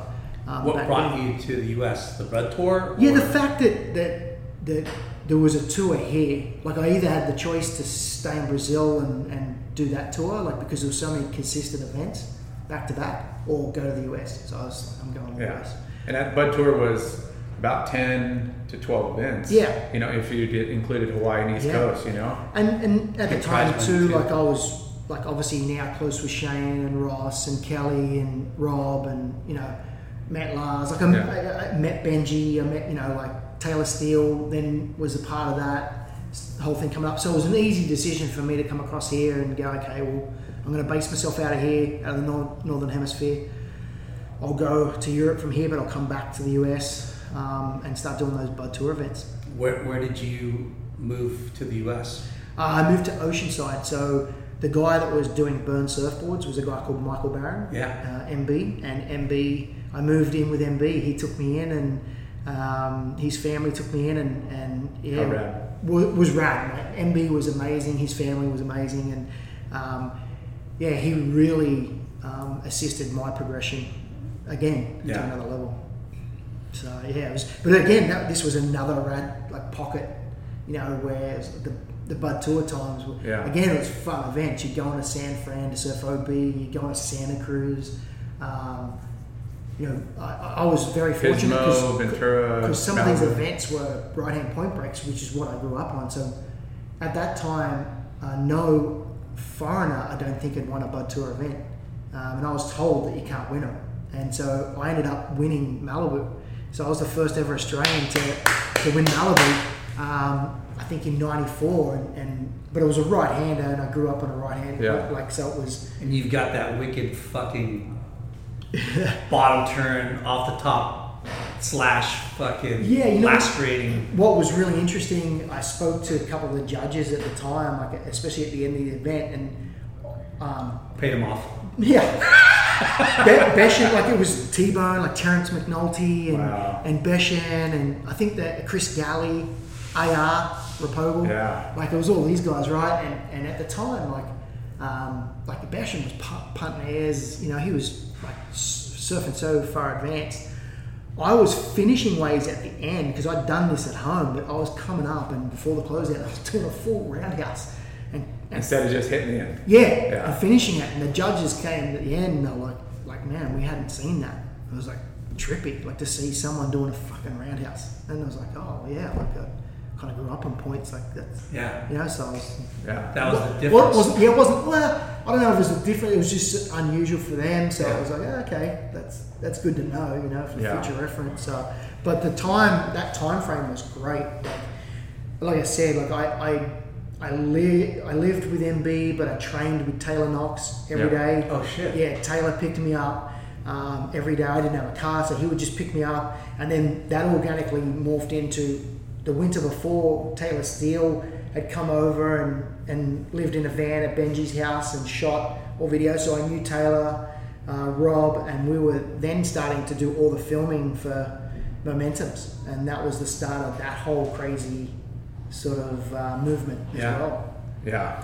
Did you imagine how big of a deal Taylor Steele and the Momentum generation Friends would be? Video and putting out another surf movie? I remember like Rob brought over Taylor and we're all at Benji's house, and he's like, hey, this is my friend Taylor, he wants to film us, and the deal was, okay dude, you can be the filmer for us, like that's fine, but we have to watch the footage after every surf. Yeah. He's like, okay, deal. Yeah. And so that was the deal. Yeah. And so that was how it all started, and then it just morphed into a point, and I think Lars, you can speak better to this, but Billabong wrote it in guys' contracts. If you're in a Taylor Steele movie, do not bother coming back. Yeah. Like, you're out. And so it made so many careers, and obviously really benefited mine. Like at the time, like I didn't look at it like I was one of the only Australians. I was just friends with everybody, you know, and we were all surfing and competing together. I didn't see countries and borders at the time. I just it was just mates, you know. And at the time I was living in the US, and there was a bunch of Australians over here at the time because, you know, Sean Munros and Banos and all these guys were over here competing in the same contest. But and it's a good, you know, outside of the Bud Tour is located centrally globally to where you're not traveling 50 hours. You know, you're cutting down your time, and it's a little bit more feasible and economical. Yeah. And you know, surfing here is you're in the Mecca. Yeah, and that's for sure. That's what, again, I came here with an innocent approach, just to go, well, you know, I got mates there, I got a sponsor there, I can just move there.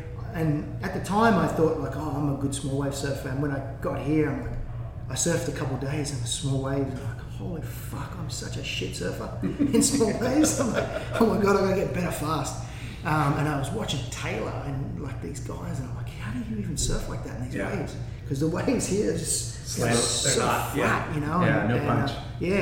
And so it took me time, but you know, then the Oceanside thing happened for me, where I became part of that community, and the Jamie Stones, you know, the Charlie Andersons of the world. Like, these guys were legends, and they took me under their wing. Yeah, they took me under their wing as well, and really assisted me in my growth here. And I was shooting with Taylor and training with Noxie. And so tell us how you made it onto the big stage. Because I've never heard it from this guy, but you know.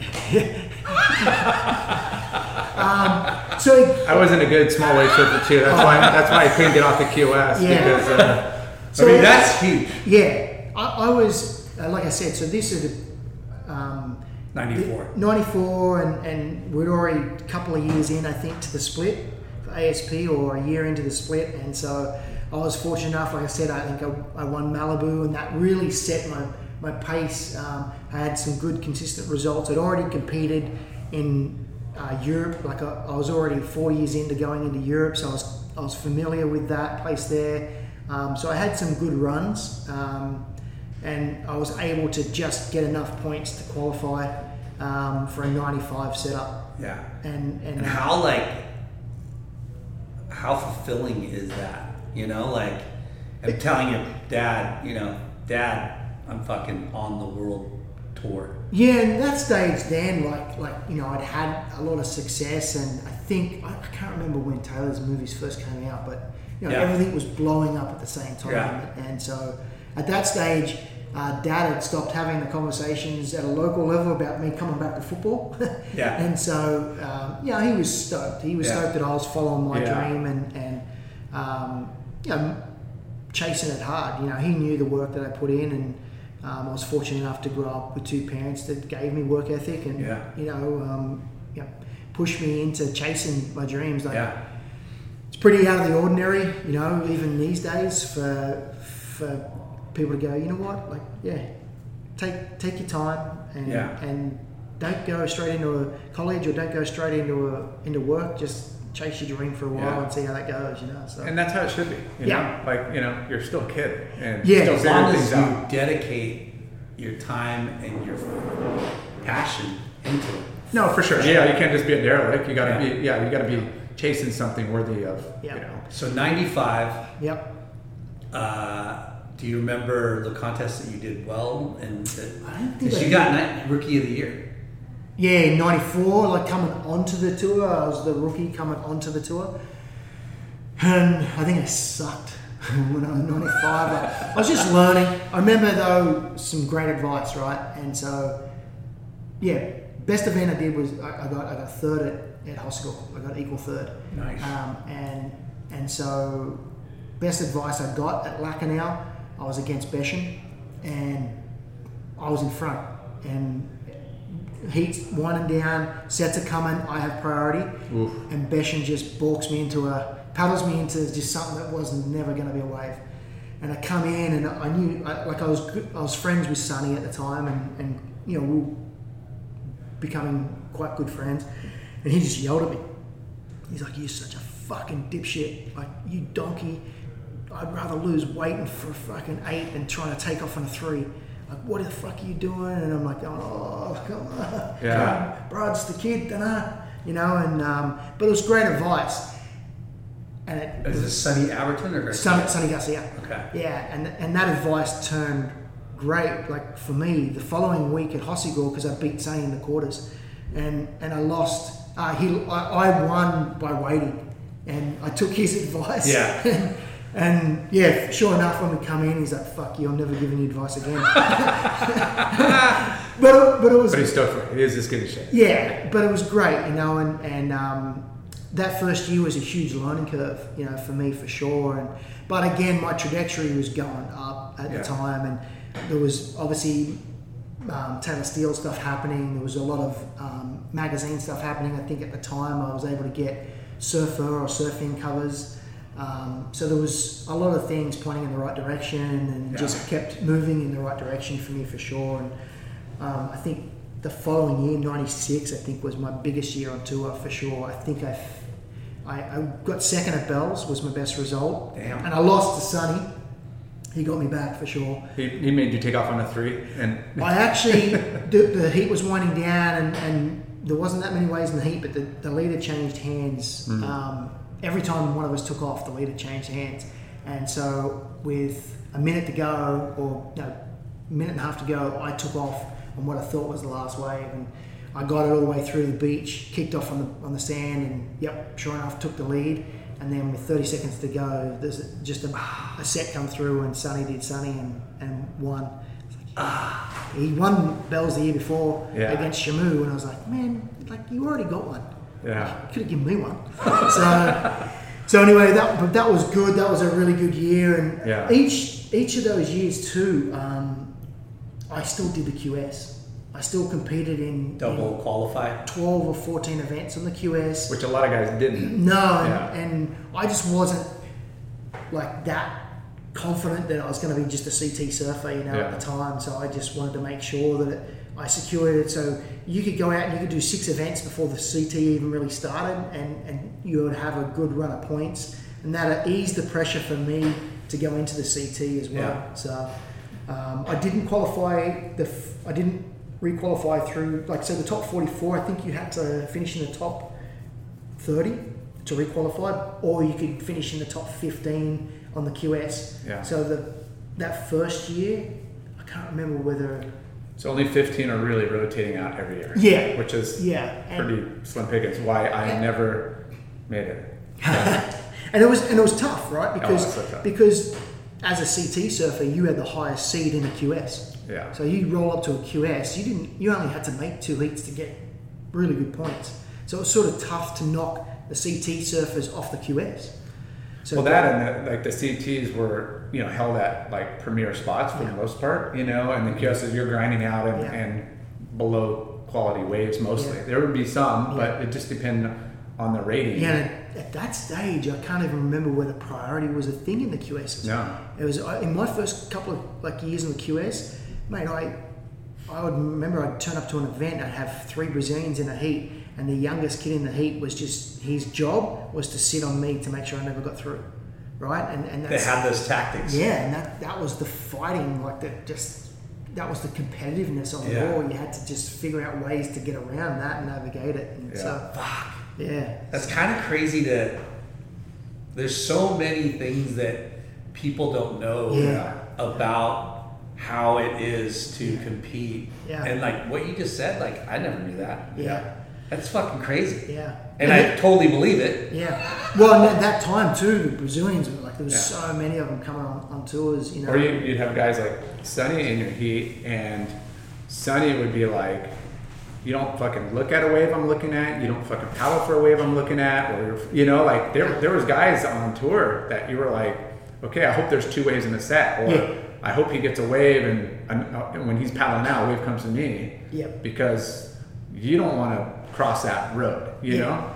Absolutely. You want to win on surfing, but you don't want to.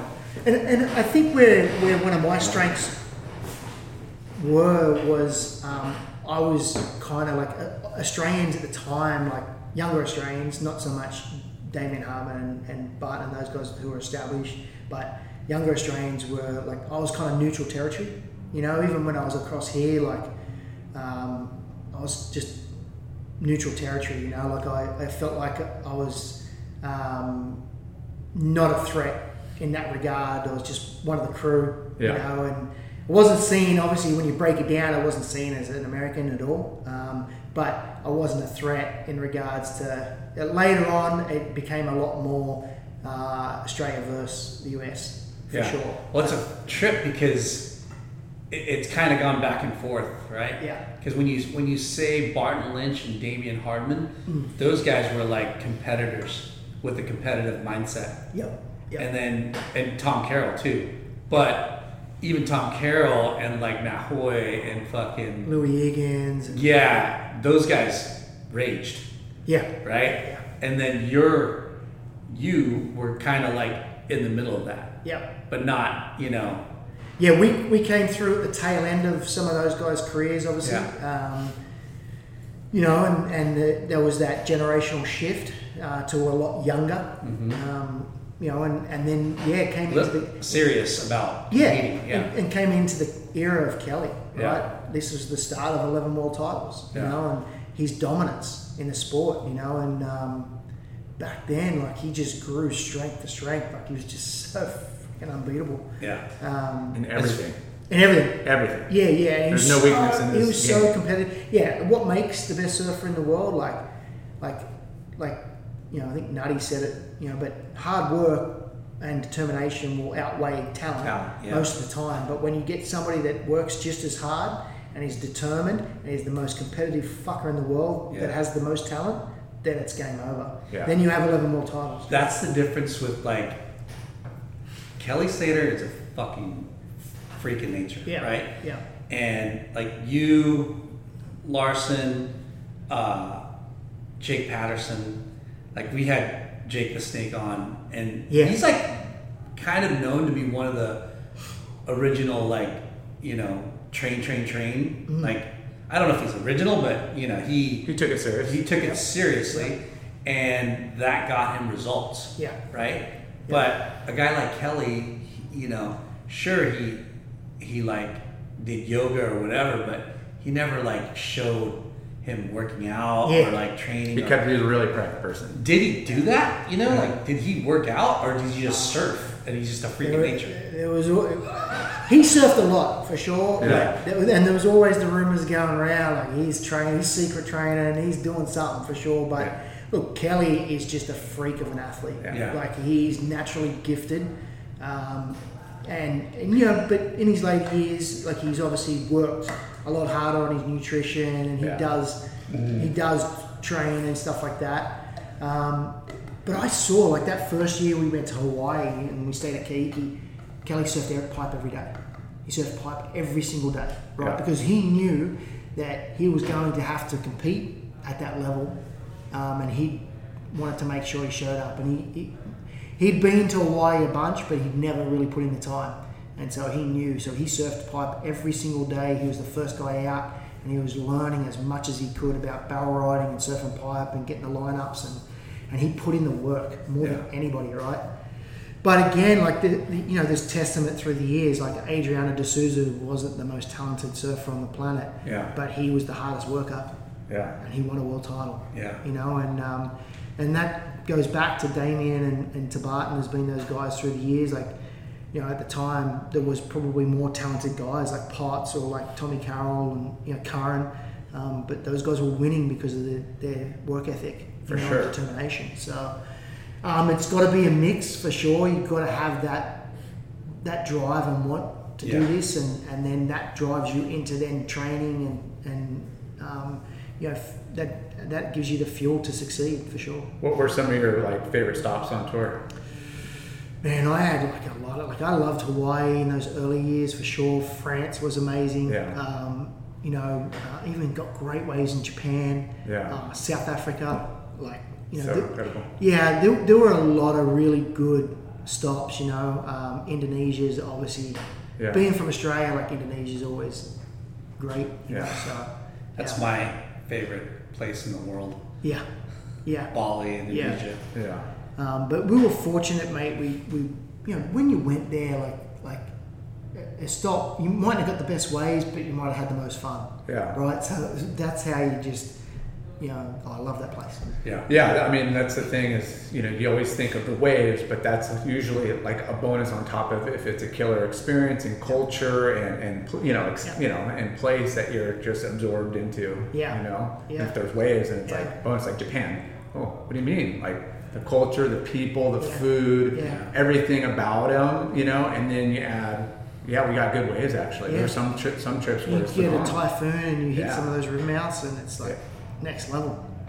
So but I think at that time there was so many stops in so many different countries, and it was just a lot of fun. Like for instance, competing at Nuki, right? Not the greatest wave in the world, but between high tide and low tide there was a mile of difference. So crazy, right?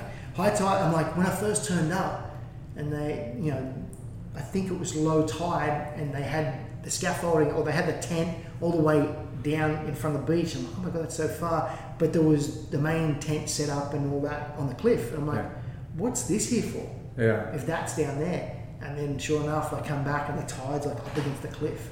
I'm like, oh, okay. Have you been there before? No. Yeah, it's crazy. It's the tides are huge. Yeah. So. Nuki, England. Yeah. We did some events there. Yeah. And so it was just you're learning different stuff. The lifeguards, their tower was on a truck, and they would back it. They would back it as the tide went out, and then they put up flags, and they'd yell at people "There's only 2 of us. We can't save all of you. If you're not in between the flags, you're on your own. You're gonna get and so like you spoke to before, Lars, where it's my first year in Europe. I'd never seen the sun stay up to 11. Yeah. The fuck, I'm from Gerringong. I'd never seen that before. Yeah. I'm like, what the hell? People aren't going to dinner until 11 or 12 at night. Yeah, I knew daylight saving back then, but the sun was down by 8:30. 11, I'm still. Then especially now, mate. In my older age, I gotta be in bed by 9. Yeah. So how long did you battle on the tour? I did total about 14 years, 1990 Wow. to 2004, and had some great times and good results. Towards the end, my priorities had just shifted. I met my now wife when I was living in the US, probably in around 92. And so it was awesome. And so she started traveling with me, and she moved back to Australia with me. I lived in the US, based out of the US till about 98, 99 I think, and then moved back to Oz. And then we lived there, had 2 kids, along the way. I retired in 2004, like I said, when my son Ethan was born, and just started the next chapter of my life. At the time I was riding for Ocean Earth, 100%, and I went to Brian Cregan. They were a South Coast brand, and I went to Brian and said, "Hey, dude, I want to grow." I said, "I want to move on from being a professional surfer. I want to get into business, and I think there's a lot of things that I feel like you're missing in your business that I can help with." And I pitched it to him, and in the end, he was like, "No, I can give you a contract again if you want, but nah, I'm going to pass on that." I was like, "Okay, no worries." What a trip. Yeah, and I just said, "That's fine, mate. Like, I'm going to go my own way." And I started my agency and repping agency, and I was fortunate enough to have some connections, so I got some good brands. And so you had a exit strategy in your mind of what you were going to do after professional? Not really. I started having the conversation with people, and one of the guys that really helped me was Vinny Della Pena. Love him. Yeah, and Vince at the time was running Marta, or owned Marta, and was running that. And Vince, I sat on the couch with him, and he goes, "Look, man, like you can get just as much of a high out of business goals as you can out of winning contests." And I sort of was like, "Oh, Vin, it's been a while since you won an event." and we had a laugh, but he was 100% on the money. You know? And that's true to this day. You can have a lot of success in business that does give you that drive. And, I'm sorry, winning. So like winning. Brian from Ocean Earth, you sat down and you said, "I can help you grow your business," and you passed. Yeah. That's so frustrating to hear. And I mean, what did you take away from that?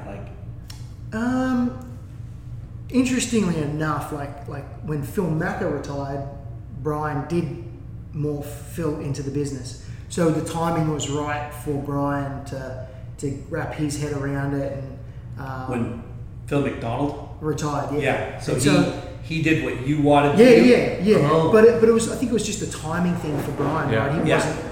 He was not ready for that transition, and I took that as like, okay, like obviously hindsight, like it was a great thing. I'm glad I never got the opportunity to go to Ocean Earth, because I feel like I would have just been boxed into the South Coast. I got the opportunity to get out there and to learn. And like I said, Vinny threw me in deep. I got the Marta distribution, or I was a rep for Marta for New South Wales. And it was crazy, right? Like the guy that had the distribution in Australia, I don't think he really liked me, and he was kind of against me being the rep, but he's like, "Okay, Vince wants you to be the rep.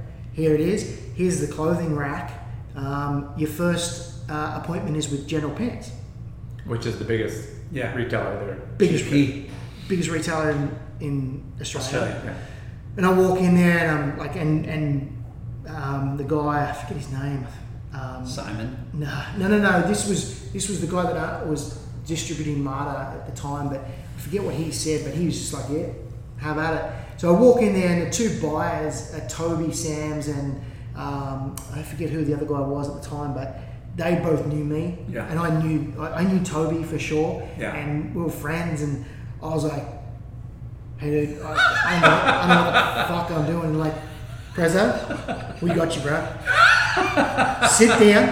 Sit down, we'll show you, and we'll go through the line and show you how to sell it, and show you what pieces to pull out and what pieces to hit on, and this will be great for you as you go on." And they basically taught me how to rep. And awesome. Oh, it was epic, right? See when you're a great surfer? Things open up. Mate, Cool dude. One of those totally blessed moments that Your first appointment was with General Pants, and biggest retailer. And I told them that the guy wasn't that happy, and they go, "No worries, mate. We'll write you an order on the spot, and we'll fucking give you a good order and stuff like that." So I come out and I just like said, a hero. "Here you go." And that guy was like, he was so pissed. Stoked for probably his position. Well, he thought. Did you tell Vinny about this? I can't remember whether I told him that story or not, but Yeah, and I was Well, like, now they'll listen, hopefully, and Yeah. find out. Yeah. What a cocksucker Yeah. that guy was. Yeah. But that was like, I mean, Lars, Yeah, you he's would have threatened. ran up against it, right? Because there was so many jobs for the boys, Yeah. right? And I got a job because I was one of the boys, Yeah. right? I didn't have any skill set. He didn't know if I was actually smart or not, right? I had nothing other than Yeah, I knew relationships with Yeah. any. But he Yeah. wrote you off, like, without even really getting to know you. I mean, and I get it from his perspective, right? He wanted a seasoned agent. He wanted, he wanted orders, right? Yeah. But I learned through MARTA, and I took on Odyssey Eyewear. At the time, was starting to blow up in Australia, and then I actually got a girls' brand called Aztec Rose, and Aztec Rose was freaking out of control. Like it was such a iconic brand in surf shops that when you walked in, all the female buyers were like, "We love Aztec Rose. We already got dollars set aside for you. Wow. We got you dollars." Aztec Rose. And it was Jody Mears, who went on to become Jody Packer. But Jody Mears, and she formed, I think in the end, she went on to Tiger Lily. Tiger Lily. But she was part of the Aztec Rose program, and yeah, it was crazy because so that way then I met other agents from the other regions, and I started to learn. Like when I first went into it, I was like how do I make money? And they're like, well, you sell this and you get a commission. Okay, what's my commission? I'm like 10%. I'm like, oh fuck. I'm like, okay, well, so if I do $2 million in business, I get 200K. And I'm like, yeah, but you're never going to do that. Fuck.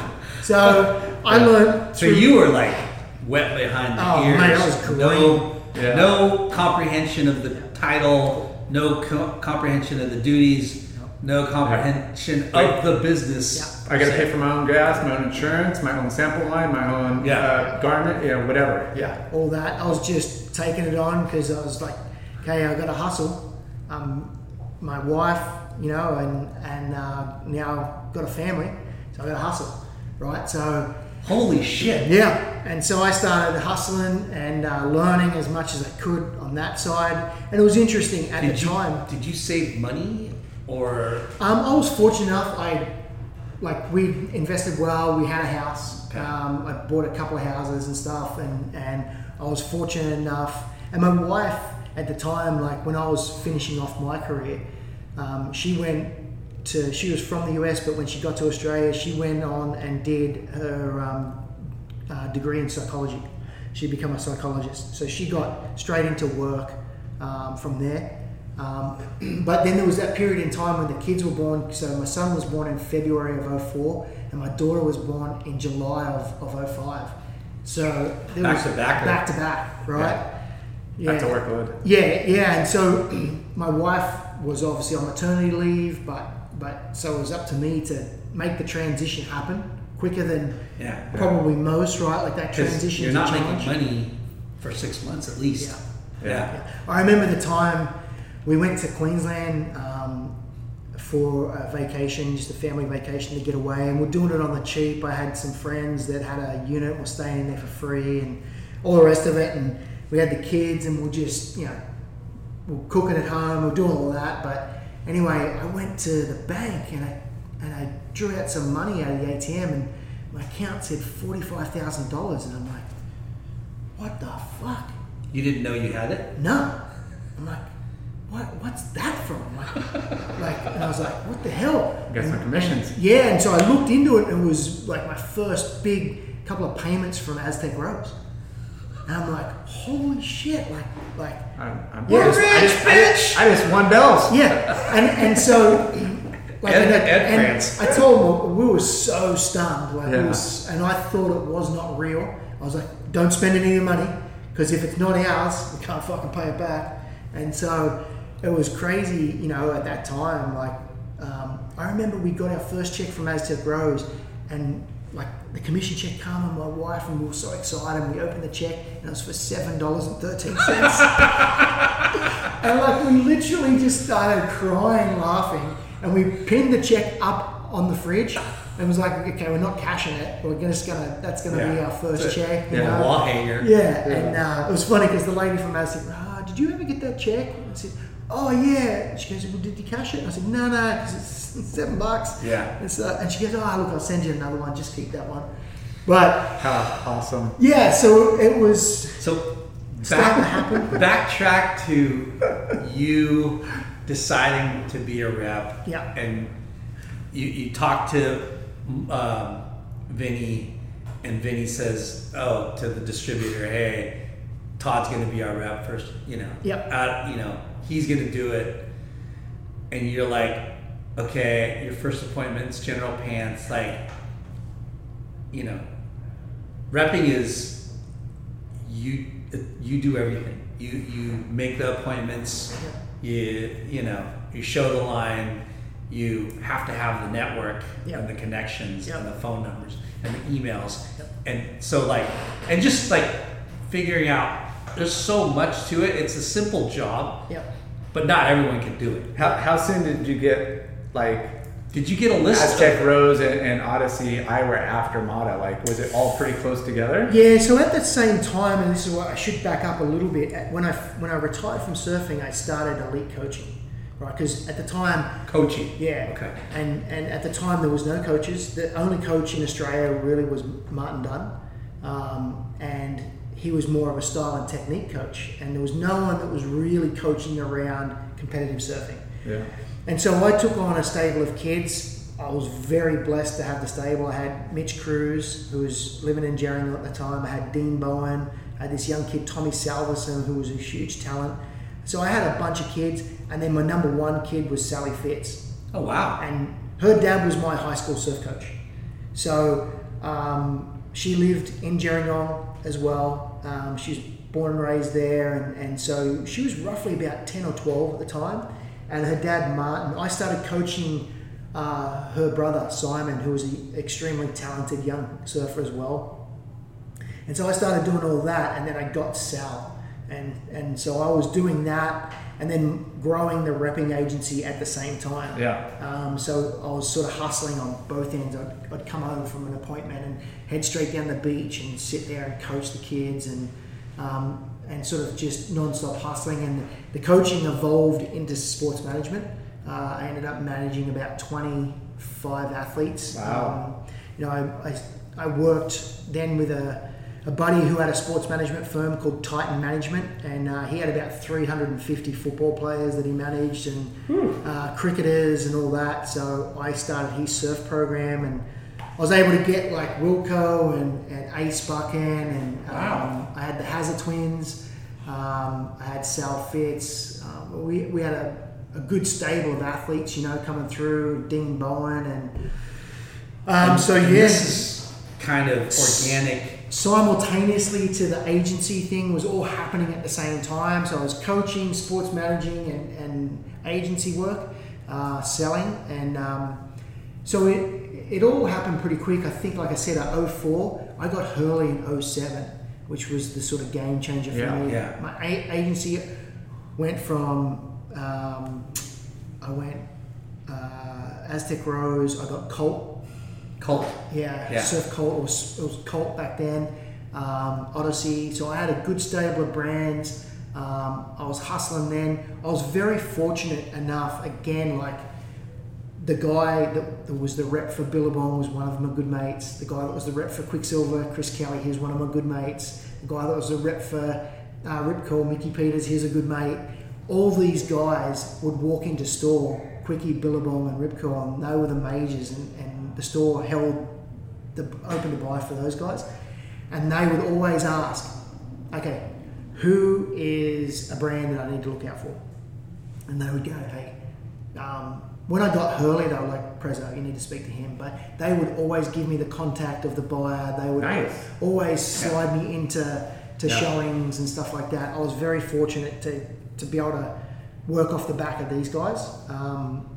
And we all would go away and stay in the same places and set up in the same places, so that it made it easier for stores to come and see you, and we'd have dinners and surf and stuff. So it was a lot of fun. And in that pocket. So 2007, like I said, I got Hurley, and that was when it really started to ramp up. And I was really fortunate that like I said, one of the key guys was Dylan Longbottom's brother, Darren.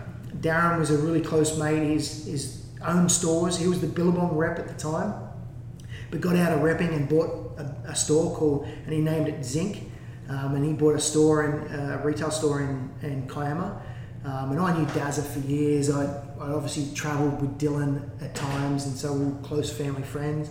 And Daz was my biggest voice. Like every single retail store on the South Coast and inland would call Daz because he was their Billabong rep in the past, and they trusted him. Hey Daz, who's the brand I need to get? Ring Prezzo, get Hurley. Hurley's going to do something. And so when I had a good retail partner like backing me up. Yeah, because that's how we talk about this. Like, you know, it's really hard for a new brand to emerge or, you know, to get additional distribution. But it's like it's kind of like a snowball effect. If you got a couple people vouching for you, you got some good contacts. You know, I'm in here and there, and then all of a sudden, like, it opens up opportunity. Opened up, and I learned the tricks of the trade too. So when I took on Hurley for that zone, it was doing $200,000 a year. And so I was like, okay, 20 grand, like shit. And so that first year, I think I wrote $800,000 in business. And I grew it to about a $3.5 million territory over 2007 to 2013 when I left, right? And it was great because what I was doing was I was marking catalogs and I was putting those catalogs on the desks of buyers that didn't want Hurley at the time. And then I would go back and I knew a couple of the kids, and then I knew the guys from the border and say, hey kids, I'll give you money if you just go in every now and then and ask for Hurley in the stores. And sure enough, it only takes 3 people to ask. That's called guerrilla marketing. Yep. Hustling. And sure enough, it would only take 3 people. So I was strategically growing it 30 to 40% each year, knowing that I had an account that was going to come on. I go, okay, I'll bring you on next season, you know, and I'd strategically make sure you're hitting that number next season. Yeah, so I kept growing it. So it was exciting. Like I was learning a whole new skill set. I was obviously hustling and driving around. I was still doing the sports management and a little bit of coaching. I backed away from coaching a bit. And went more into the sports management side, but I really liked the coaching piece. I hated the sports management piece. Negotiating and I just didn't. You're just an arsehole. Right? And you kind of got to be, but I would be a good agent. We'll be back when you had another zero. And so, you know, I merged clearly. Like Hurley was my direction. And, you know, so I merged into that. At this time too, you know, my kids, Ethan's 3 and, you know, Hallie's 2. So like when I got Hurley, so it was right timing. And it was great too because, you know, like those kids grew up around that, like, you know, I would have accounts over and do showings at my house, and the kids would sit in, they would sit in on the laps of the buyers and stuff like that. So it was kind of cool for them to see that and to be immersed in the surf culture, you know. And we had a really nice little house in Gerringong at the time, and the wife was back doing her psychology stuff, and she was really kicking ass there, and so it was a good growth area for us. What was your territory like? It was good, man. I basically handled south of the bridge of Sydney, all the way down to the border, Victorian border. Wow. And then out inland, I did the Snowy Mountain, which was Jindabyne, and then I handled inland, which was, there's a town called Wagga, or Wagga Wagga. Wagga has 100,000 people, and it's 6 hours inland from the coast, you know, and so that was really good. Where Nutty's from, Deniliquin, I had an account down in Deniliquin. Deniliquin's actually in New South Wales, not in South Australia, but it sits on the border of New South Wales and Victoria and South Australia. So it was great. Like, and the people out west they're a totally different breed. I still have one of my good mates who still does Hurley for South Australia. He goes up and sees one of my accounts in Wagga, Gaza from Temora, and his store's called Gaza. Wow. Gazas. And so, you know, it's epic. Those country people like that are lifers, you know, Yeah. they're into it. Those guys got into surf business because they were menswear stores. And you'd go and they'd have menswear, full menswear stores, suit and tie and collared shirts. And when the races come around, race week, those guys would sell their entire inventory of the store for race week. And then all of a sudden it started turning more lifestyle, and they started getting some brands. Yeah. We have stores like that here for sure. Yeah. And their businesses switched from menswears to surf shops. Yeah. Crazy. So it was a good time, you know, and like I said, Gerringong was great. The kids, I have an older sister, a younger sister. My older sister has 3 kids, you know, all around my kids' age. All local at home, like in the same area? We had my mum and dad had 7 grandkids in 5 years, you know, so it was all super close and tight. Yeah. And so, yeah, it was great, you know, environment. We got immersed in the community. I went back to running the board riders. I ran the board riders for a couple of years and took on that, you know, took that on to give my time back to the club and what they'd done for me. And roughly in and around 2012, I want to say, my wife's dad had passed. Unexpectedly, you know, he was a military guy and he'd moved back up to Oregon and retired, and you know, he went to 4 Gulf Wars. He was a sniper in the military. And you know, he went through a lot of shit, and they went through a lot of experimental drugs and to anxiety medications and all these sort of things, and he smoked as well, and that unfortunately he had a stent put in a couple of weeks earlier, and basically he had medication there, like, hey, if anything starts to happen, just take the meds. Middle of the night, and he starts to have a heart attack and couldn't find his meds though, you know, and he just brutal.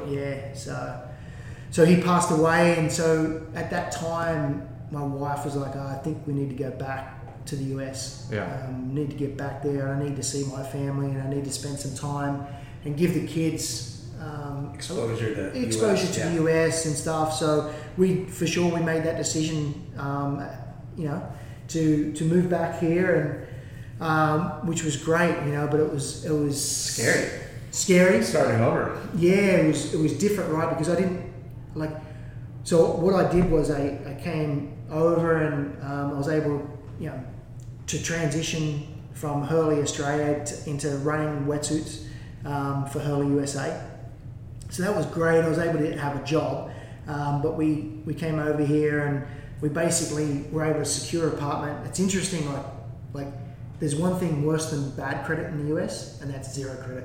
And we had zero credit. We didn't exist. My wife didn't even exist in the system. Yeah. So we couldn't even get like an apartment to rent. So it took us a while, and it took people vouching for us, and we finally started to get set up. And I mean, we went to IKEA and bought a dining room table and a couch, you know, and that was kind of it, you know. And the kids. What did you do with the rep? What did you do with the agency? Like, did you just hand it over, or did you bring up a sub rep, somebody else to train? Yeah, I had a sub rep at the time, and I transitioned him into running that, and I passed the entire agency because I was going to work for Hurley full time. Yeah, I passed that agency over to him. That's cool. And he was epic, you know. Andrew Spence, and Handsome Spence, they called him, and he took that ball and ran with it. Yeah. You know, it was a great transition for me to get deeper into the actual Hurley business, you know. And so we moved over here, and my last showing was in January, February of 2013, and then came across in March of 2013.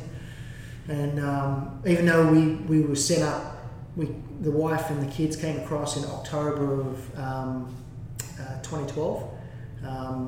So we've sort of been here since then. So it was a difficult transition for sure, and especially for some young Aussie kids that had all their cousins in the town, had their grandparents in the town, and to move them to a place where they knew no one and they knew nothing, and throw them out of their comfort zone. It was definitely a hard challenge, but one I think that's going to benefit them in life, just to be able to expose them to different cultures. yeah, different environment, for sure. So that began the second US journey for me in 2013. Well, it's good you had that experience, back in the 90s, when you were here, because you're super familiar with the area and the people, so second home already for you. Yes, but not for your kids. The kids were fortunate in the fact that we brought them across in that period of time. Back to grandparent, travel. And we traveled maybe 4 or 5 times.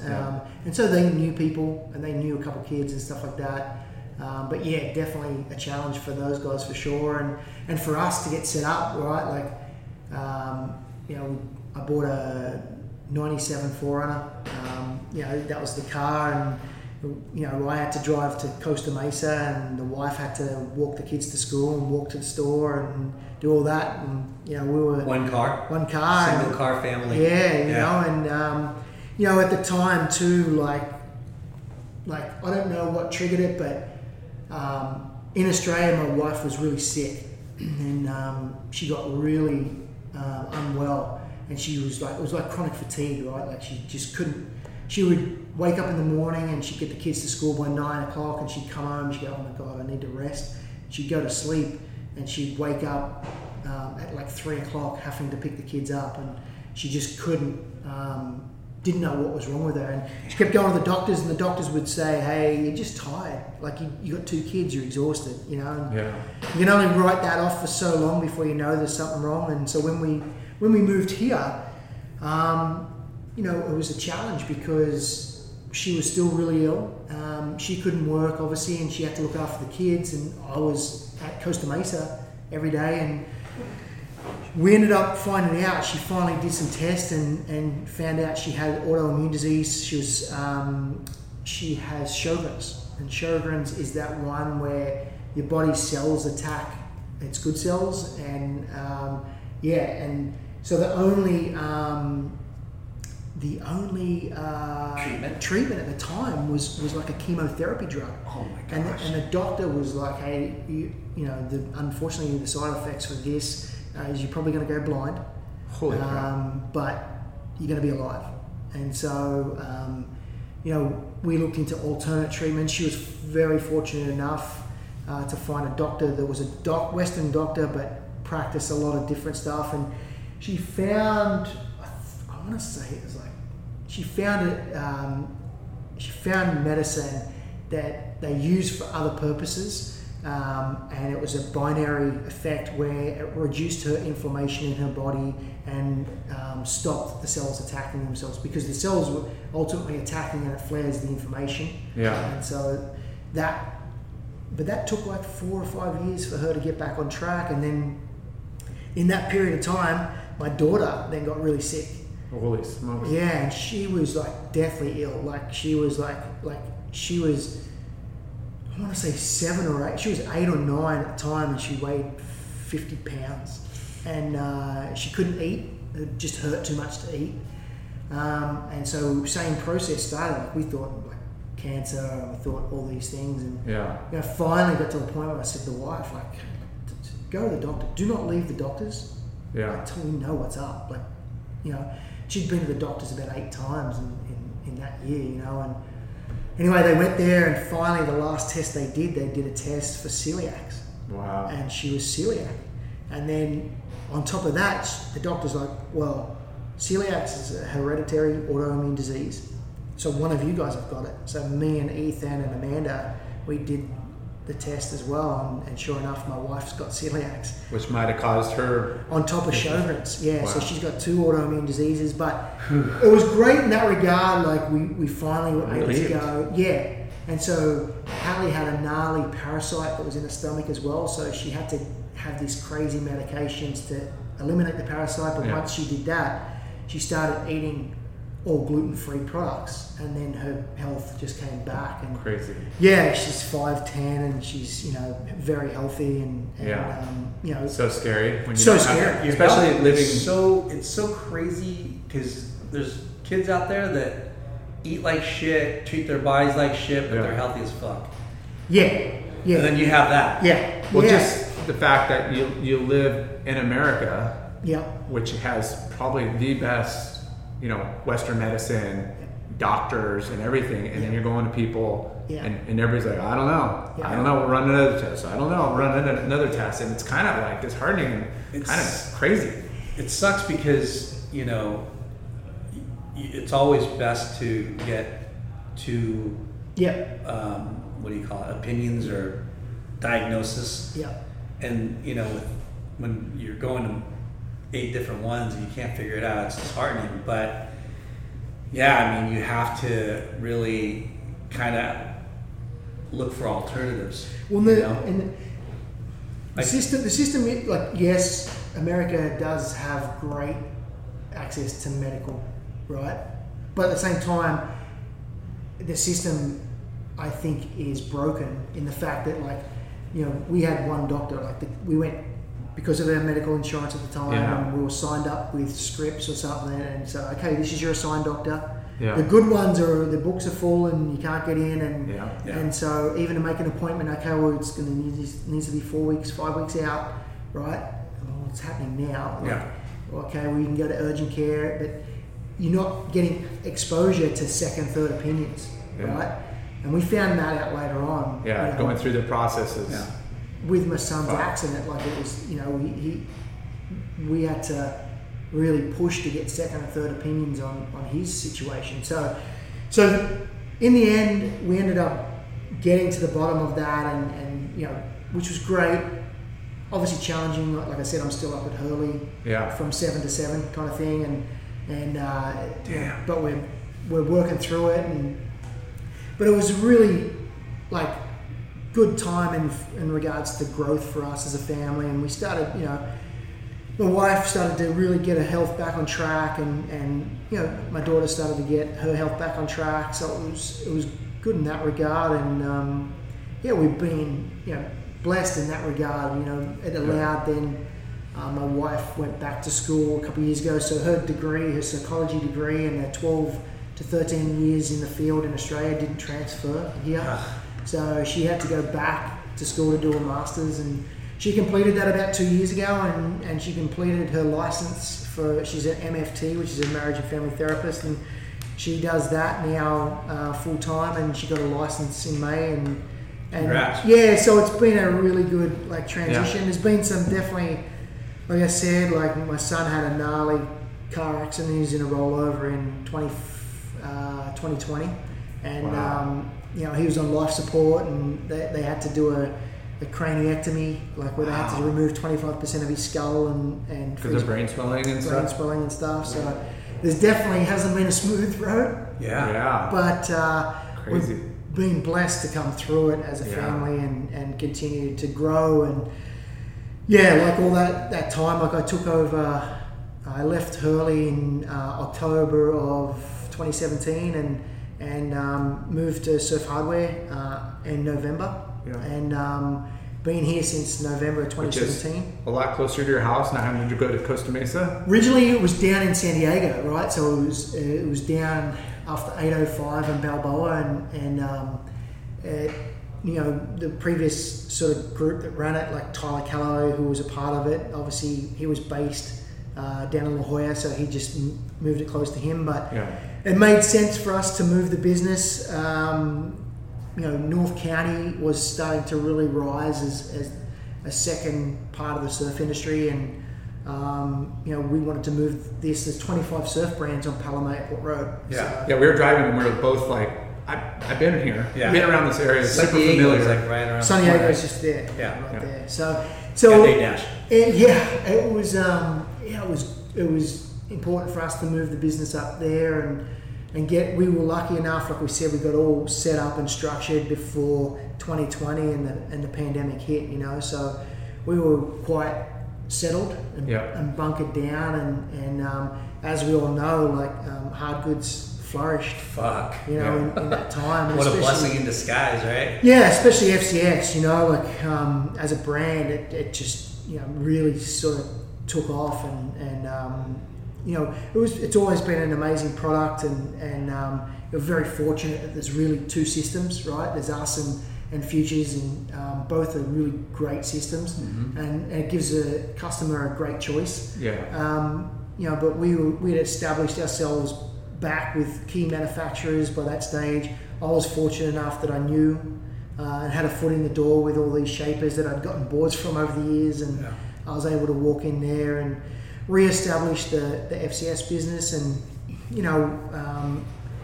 since then it's just gone from strength to strength as a brand. So that's awesome. So it's again like it's the journey just continues. And so what's your title here? You're managing Americas, so you're president of Americas, all business related. So I'm regional manager of the Americas, so handle North America, South America, and Canada. Wow. And for Surf Hardware, which has the 5 brands: FCS, Gorilla, Softtech, Hydro, and Canoe Lock. And that's our business here. And like I said, we have an office and warehouse on the West Coast here in Carlsbad, and we have also an office and warehouse on the East Coast in Satellite Beach, and have an East Coast sales manager over there. Cool. Ron Long, and Ron is amazing, and the East Coast guys do such a great job out there. And very fortunate, to have those. You guys know, is if you're shipping cross country, it's always challenging. So, to be able to ship direct containers to our East Coast facility, and to be able to have that overnight service facility in an AO brand. It's a huge especially benefit. This day and age of logistical nightmares.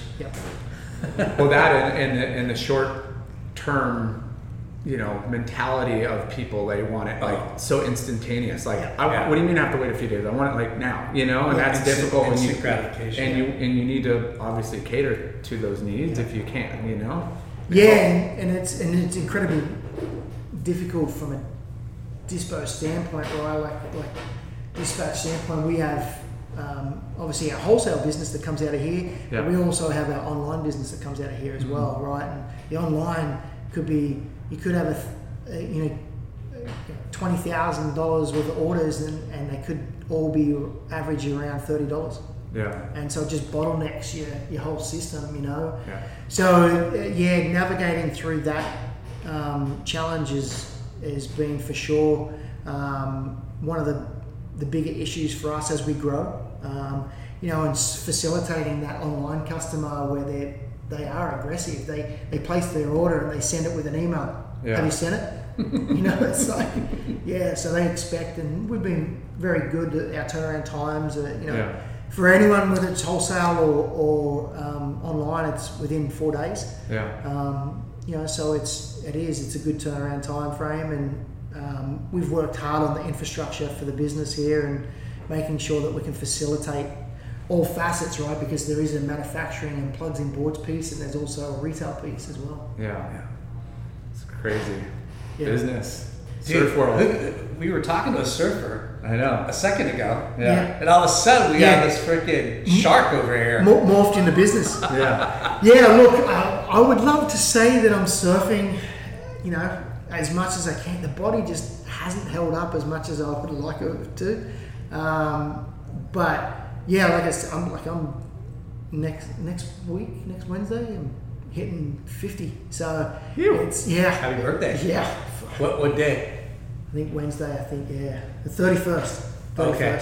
So, but it's one of those things where like my son, obviously he loves surf and skate and stuff, so I try to get out as much as I can with him, and he keeps me in the water, and when the waves aren't what I'm used to, obviously coming from Australia and being spoilt there, so It's hard to get motivated sometimes. it's a little hard to get motivated. And this guy thinks it's going off when it's 2 foot. and made the other thing too, the coffee's not as good as ours. Like the coffee in ours is next level. So it's Julian hard. was here last week, and Bart, and they were just like, dude, where's a good coffee place? Where's a good coffee place? I'm like, dude, there's killer coffee. No, that place sucks. They're all pretty much. There's a couple like up in Costa Mesa, the boys from Common Room Roasters, Aussie guys, like they do it right. Like, so there are a couple around. There's a place down here, Ironsmith, I think it is, right next to Sunbum. They do an epic flat white. Oh, okay. So there's a couple of flat white places around that are starting to roll up, but it's definitely a challenge to find good coffee. Have you done any wave pools or? Yes, I've been fortunate enough. I did KS Waveco. Like I've been able to do that like 5 or 6 times. You know, Good for you.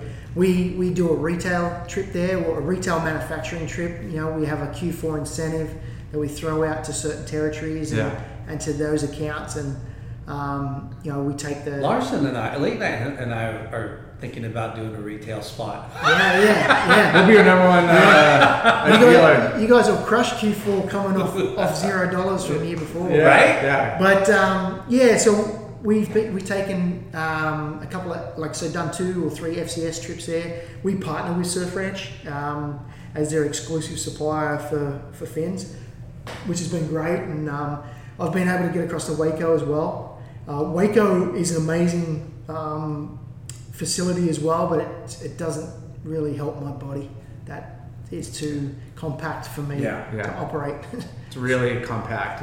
It's like after surfing Kelly's or the KS and then that, you're like, okay, there's a happy medium somewhere between these. You know, and it's gonna come and it's gonna be like Oceanside's getting the Yapoon style, right? I don't know what they've been approved for something. I think the biggest issue for them now is finding water. No investment for a developer, right? To be able to do it. Yeah. So, well, I don't know. Like Shane Maggs and the boys have got some different tech. I think it's been upgraded since when he went to Waco. Yeah. Then you've got Kersey and the crew, which are doing a version of urban surf. It's a bit more slab. You know, Beshan's involved in that one as well. So there's going to be some fun stuff coming down the pipeline. It's exciting and it'll add a whole nother element to surf and our industry for sure. So I think, we love it. You follow the tour, I'm sure. You watch WSL, and you know, what do you think of this new coming from a tour guy? That the mid-season swap, the finals at lowers. Like, what do you like it or? Look, I think there's a couple parts. Like I get it from a surfer's perspective where it's not really fair. Yeah. You've trained and worked for 5-10 years, or 8 years or whatever it is to get on tour. Yeah. And you get on and you only got 5 cracks at it, you know. And it's a hard adjustment. You need some more time to get settled in. Like you can't get settled in that time if you've never done the CT and stuff. So I get that perspective. Maybe there should be a little longer of a cut down, you know. But I also understand now, sitting on this side of the desk, that from a WSL standpoint and from a business standpoint, that operationally you can't cover those costs and continue to cover the costs if there's not like a huge amount of support, financial support outside of what there already is, you know. And you're talking 10, 12, 2-week waiting periods and all the staff and all the overhead. It's incredibly expensive. It's incredibly expensive. Prize money alone, right? Just the prize money alone. So I think in order for the sport to progress, like it did, when we could have the argument when it transferred back from 3 rounds of trials to man-on-man into top 44 format, we could have that argument, is this right? Yeah. You know? A lot of guys thought it wasn't right, you know, but it's got to continue to evolve. How about another Bud Tour? Yeah. Right? Well, and here's what I would say, like, what's disappointing with the US is the circuit for the grooming circuit, right? Yeah. In Australia, the Pro Junior circuit is amazing, right? Yeah. And then you can straight into the feeder for the QS. The QS feeds into the Challenger Series, and now the Challenger Series feeds into the We need a junior feeder. Yeah, and that's where it's been let down, I feel like, here. I think they really need to focus on a junior circuit here. Yeah. There's so many good athletes and so many good surfers, and I think that preps them more for that next level. Like, to go from USA Surfing Prime to QS is a big jump. Big jump. Yeah. And, you know, so it's I think that coming back to your question, mate, I see both sides of it. Yeah. The surfer in me disagrees with it. The business person in me agrees with it. Yeah. I mean, they look at the webcasts and the stats, and that's where you get your money from the sponsors. They're like, look, when a Slater or Italo or whatever paddles out versus a top 32 versus a 28. It's just like there's definitely. They got to monetize it, Yeah, and they got to get ratings. They need viewership. And to that point, right? I will say it adds interest, right? Yeah. So I'm sure you being a basketball guy, you probably watch your team throughout the season, but you probably don't watch that many other teams. Yeah. Right. But then when it comes to playoffs, you're probably watching every game. Yeah. Because there's elimination. Yeah. Right. When it comes down to elimination, you're looking at that going, no, this is exciting. Yeah. I don't even go for this team, but I want to watch them get eliminated. Yeah. And so when it comes to that, like when it was before, it was only ever exciting if the world title was going to Hawaii. Yeah. Right? So everybody was on the edge of their seat. Like when Mick Fanning had to pull out some of the things that he did to win, that was exciting. Yeah, for sure. Right? And it added a lot of drama to the sport. So I think having a cut, although I think they should extend it to a few more events, but having a cut puts a bit of pressure on people. Yeah. Puts the. I would just like to see lowers in those that final five have like at least a couple days with like a 2 out of 3 matchups between the guys. Yeah. To give them a little bit more of a playoff, like, and these are the top 5. Like again, playoffs isn't decided by one game. It's usually a series over a course of a few different teams over So I'm totally against the playoff vibe atmosphere, because I think it's unfair for like the guy that has won 3 contests or 2 contests. Yep. And if the guy that like Kanoa hasn't won anything this year, but he's in the top 5. Yep. Yeah, you look at Griff, right? Right. What if Kanoa wins the whole thing? Yeah. Then But again, it comes back to consistency points. Well, it comes back to the best surfer doesn't always win on the day. Yeah. Right? And that's always been a thing when I've grown up. Like there was a guy that could scrape through heat, and he has his best heat in the final.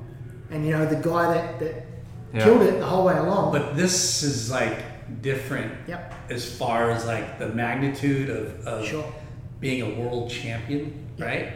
Like Parko never won a contest until the very end of his contest. And then he won pipe. He won pipe. I think, which I don't think any other surfer that has a world title ever not won a contest. I don't know. And now I don't know the stats. I'm not good with that. PT. What's that? PT. Yeah. PT never won a contest. He always just got seconds. Well, in the year he won the world title, Yeah. he didn't win a contest. Well, then I stand corrected. I had to go back that far. Well, we love surfing, and we it's part it's our lifestyle, it's our job, it's everything, and we love watching. We're a fan. Yeah. We're all fans. Yeah, I think there's merit in what you're saying, Chucky. Where it's I think if they just ran the series out through the year and it was decided over the course of 12 events, but then this event was like all for a grand prize of 500,000, right? Yeah. And you had the top 5 guys that are qualified for that. There's no points on the line. It's just for money and just a showcase. Yeah. And so maybe that's Specialty. a specialty different. event. Yeah. And again, like last year, right? I would have been sad if Gabriel hadn't won because he was the best surfer all year. Yeah. It worked out right for him, but Philippe's in that pocket now, and so I think you're correct in that regard, and I think that there's opportunity for them to fine tune it. But I think they've done the right thing in continuing to progress it. What's heavy is the real thing that really throws a wrench in everything that we're talking about is waves. Yeah. If there was waves for every contest, we wouldn't have any Everybody changes. Yeah. We wouldn't have to if only the field was smaller. Yeah. Oh, if only the waiting period was this. Yeah. It's Because like, bombing and super contestable and the waves are going off at that particular event, then there's no second time. Yeah. No, absolutely. You can almost lock your fantasy team in for the year. if there's enough of a wave to be excited to watch, exciting enough to watch, like, fuck, man, I'll watch every single contest. Yeah. Because the caliber of surfing is so phenomenal. And You watch the women's level. the caliber of women's surfing too is so much higher now. So much higher. And There's no bad surfers on tour. They're all and it's great to see. You got, like, especially with women's, you got the Katie Simmers of the world coming through. Oh my gosh. That are just next level, raising that level, and again continuing to push the sport. And I think that we're all fans of it. I think what I've sort of seen, again, sitting on this side of the desk, that in the past the ASP was really it for professional surfing. You had to. Margot was the first real guy to sort of break away from not doing contests, and be able to earn a living outside of that.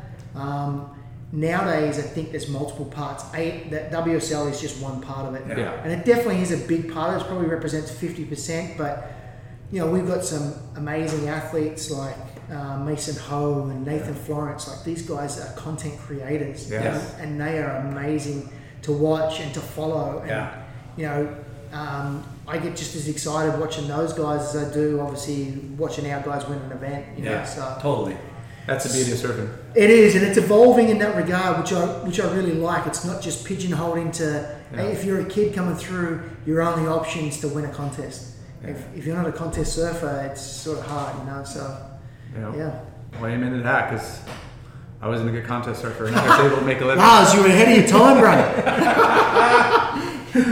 Well, shit, man. Thank you, Fudge. I think we're kind of coming up. through the We don't want to keep your whole press. Sorry, day. boys. No, dude, this is Lots awesome. happening. Yeah. But congratulations on everything, on your successes and your trials and tribulations, and coming out on top. Because life's not easy. And It's not, mate. I appreciate that, and again, mate, just enjoy where we're at and what we're doing. So, that's it. Yeah. Not bad for a small town boy. No. You could be digging coal mine. Could be picking up shit. I could be in the coal mines, mate. Yeah. For sure. So I definitely been fortunate enough to stay out of the mines for a long time. Well, you look at how many, like you mentioned earlier, how many great surfers come up and then they just kind of disappear, Sure. Yeah. And they, could have parlayed it into a career within the industry,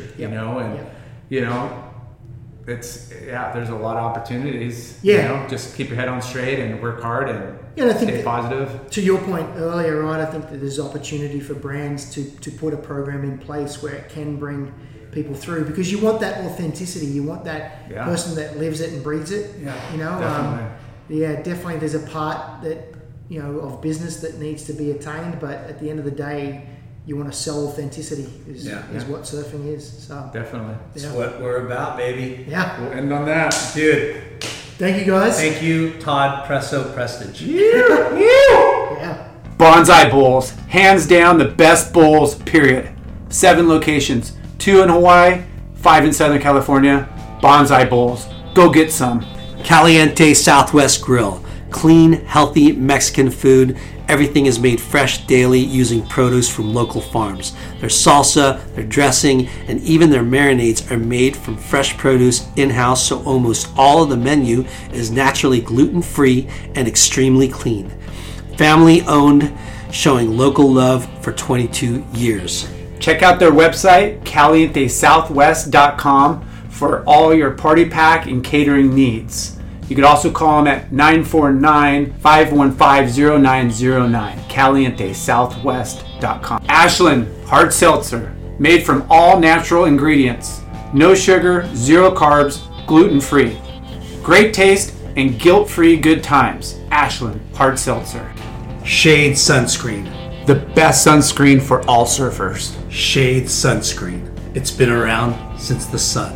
Shade Sunscreen. Clearweather is a family-owned footwear brand started by our friends Josh and Brandon Brubaker.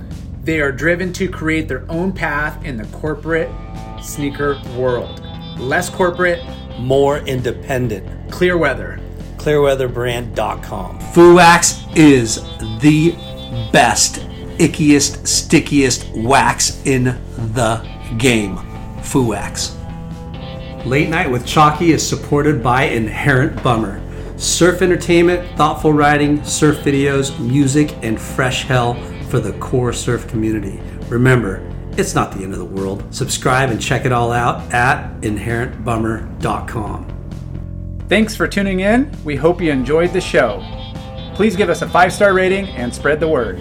Special thanks to our good friends James Williams for our awesome artwork and Justin Reynolds for the amazing music.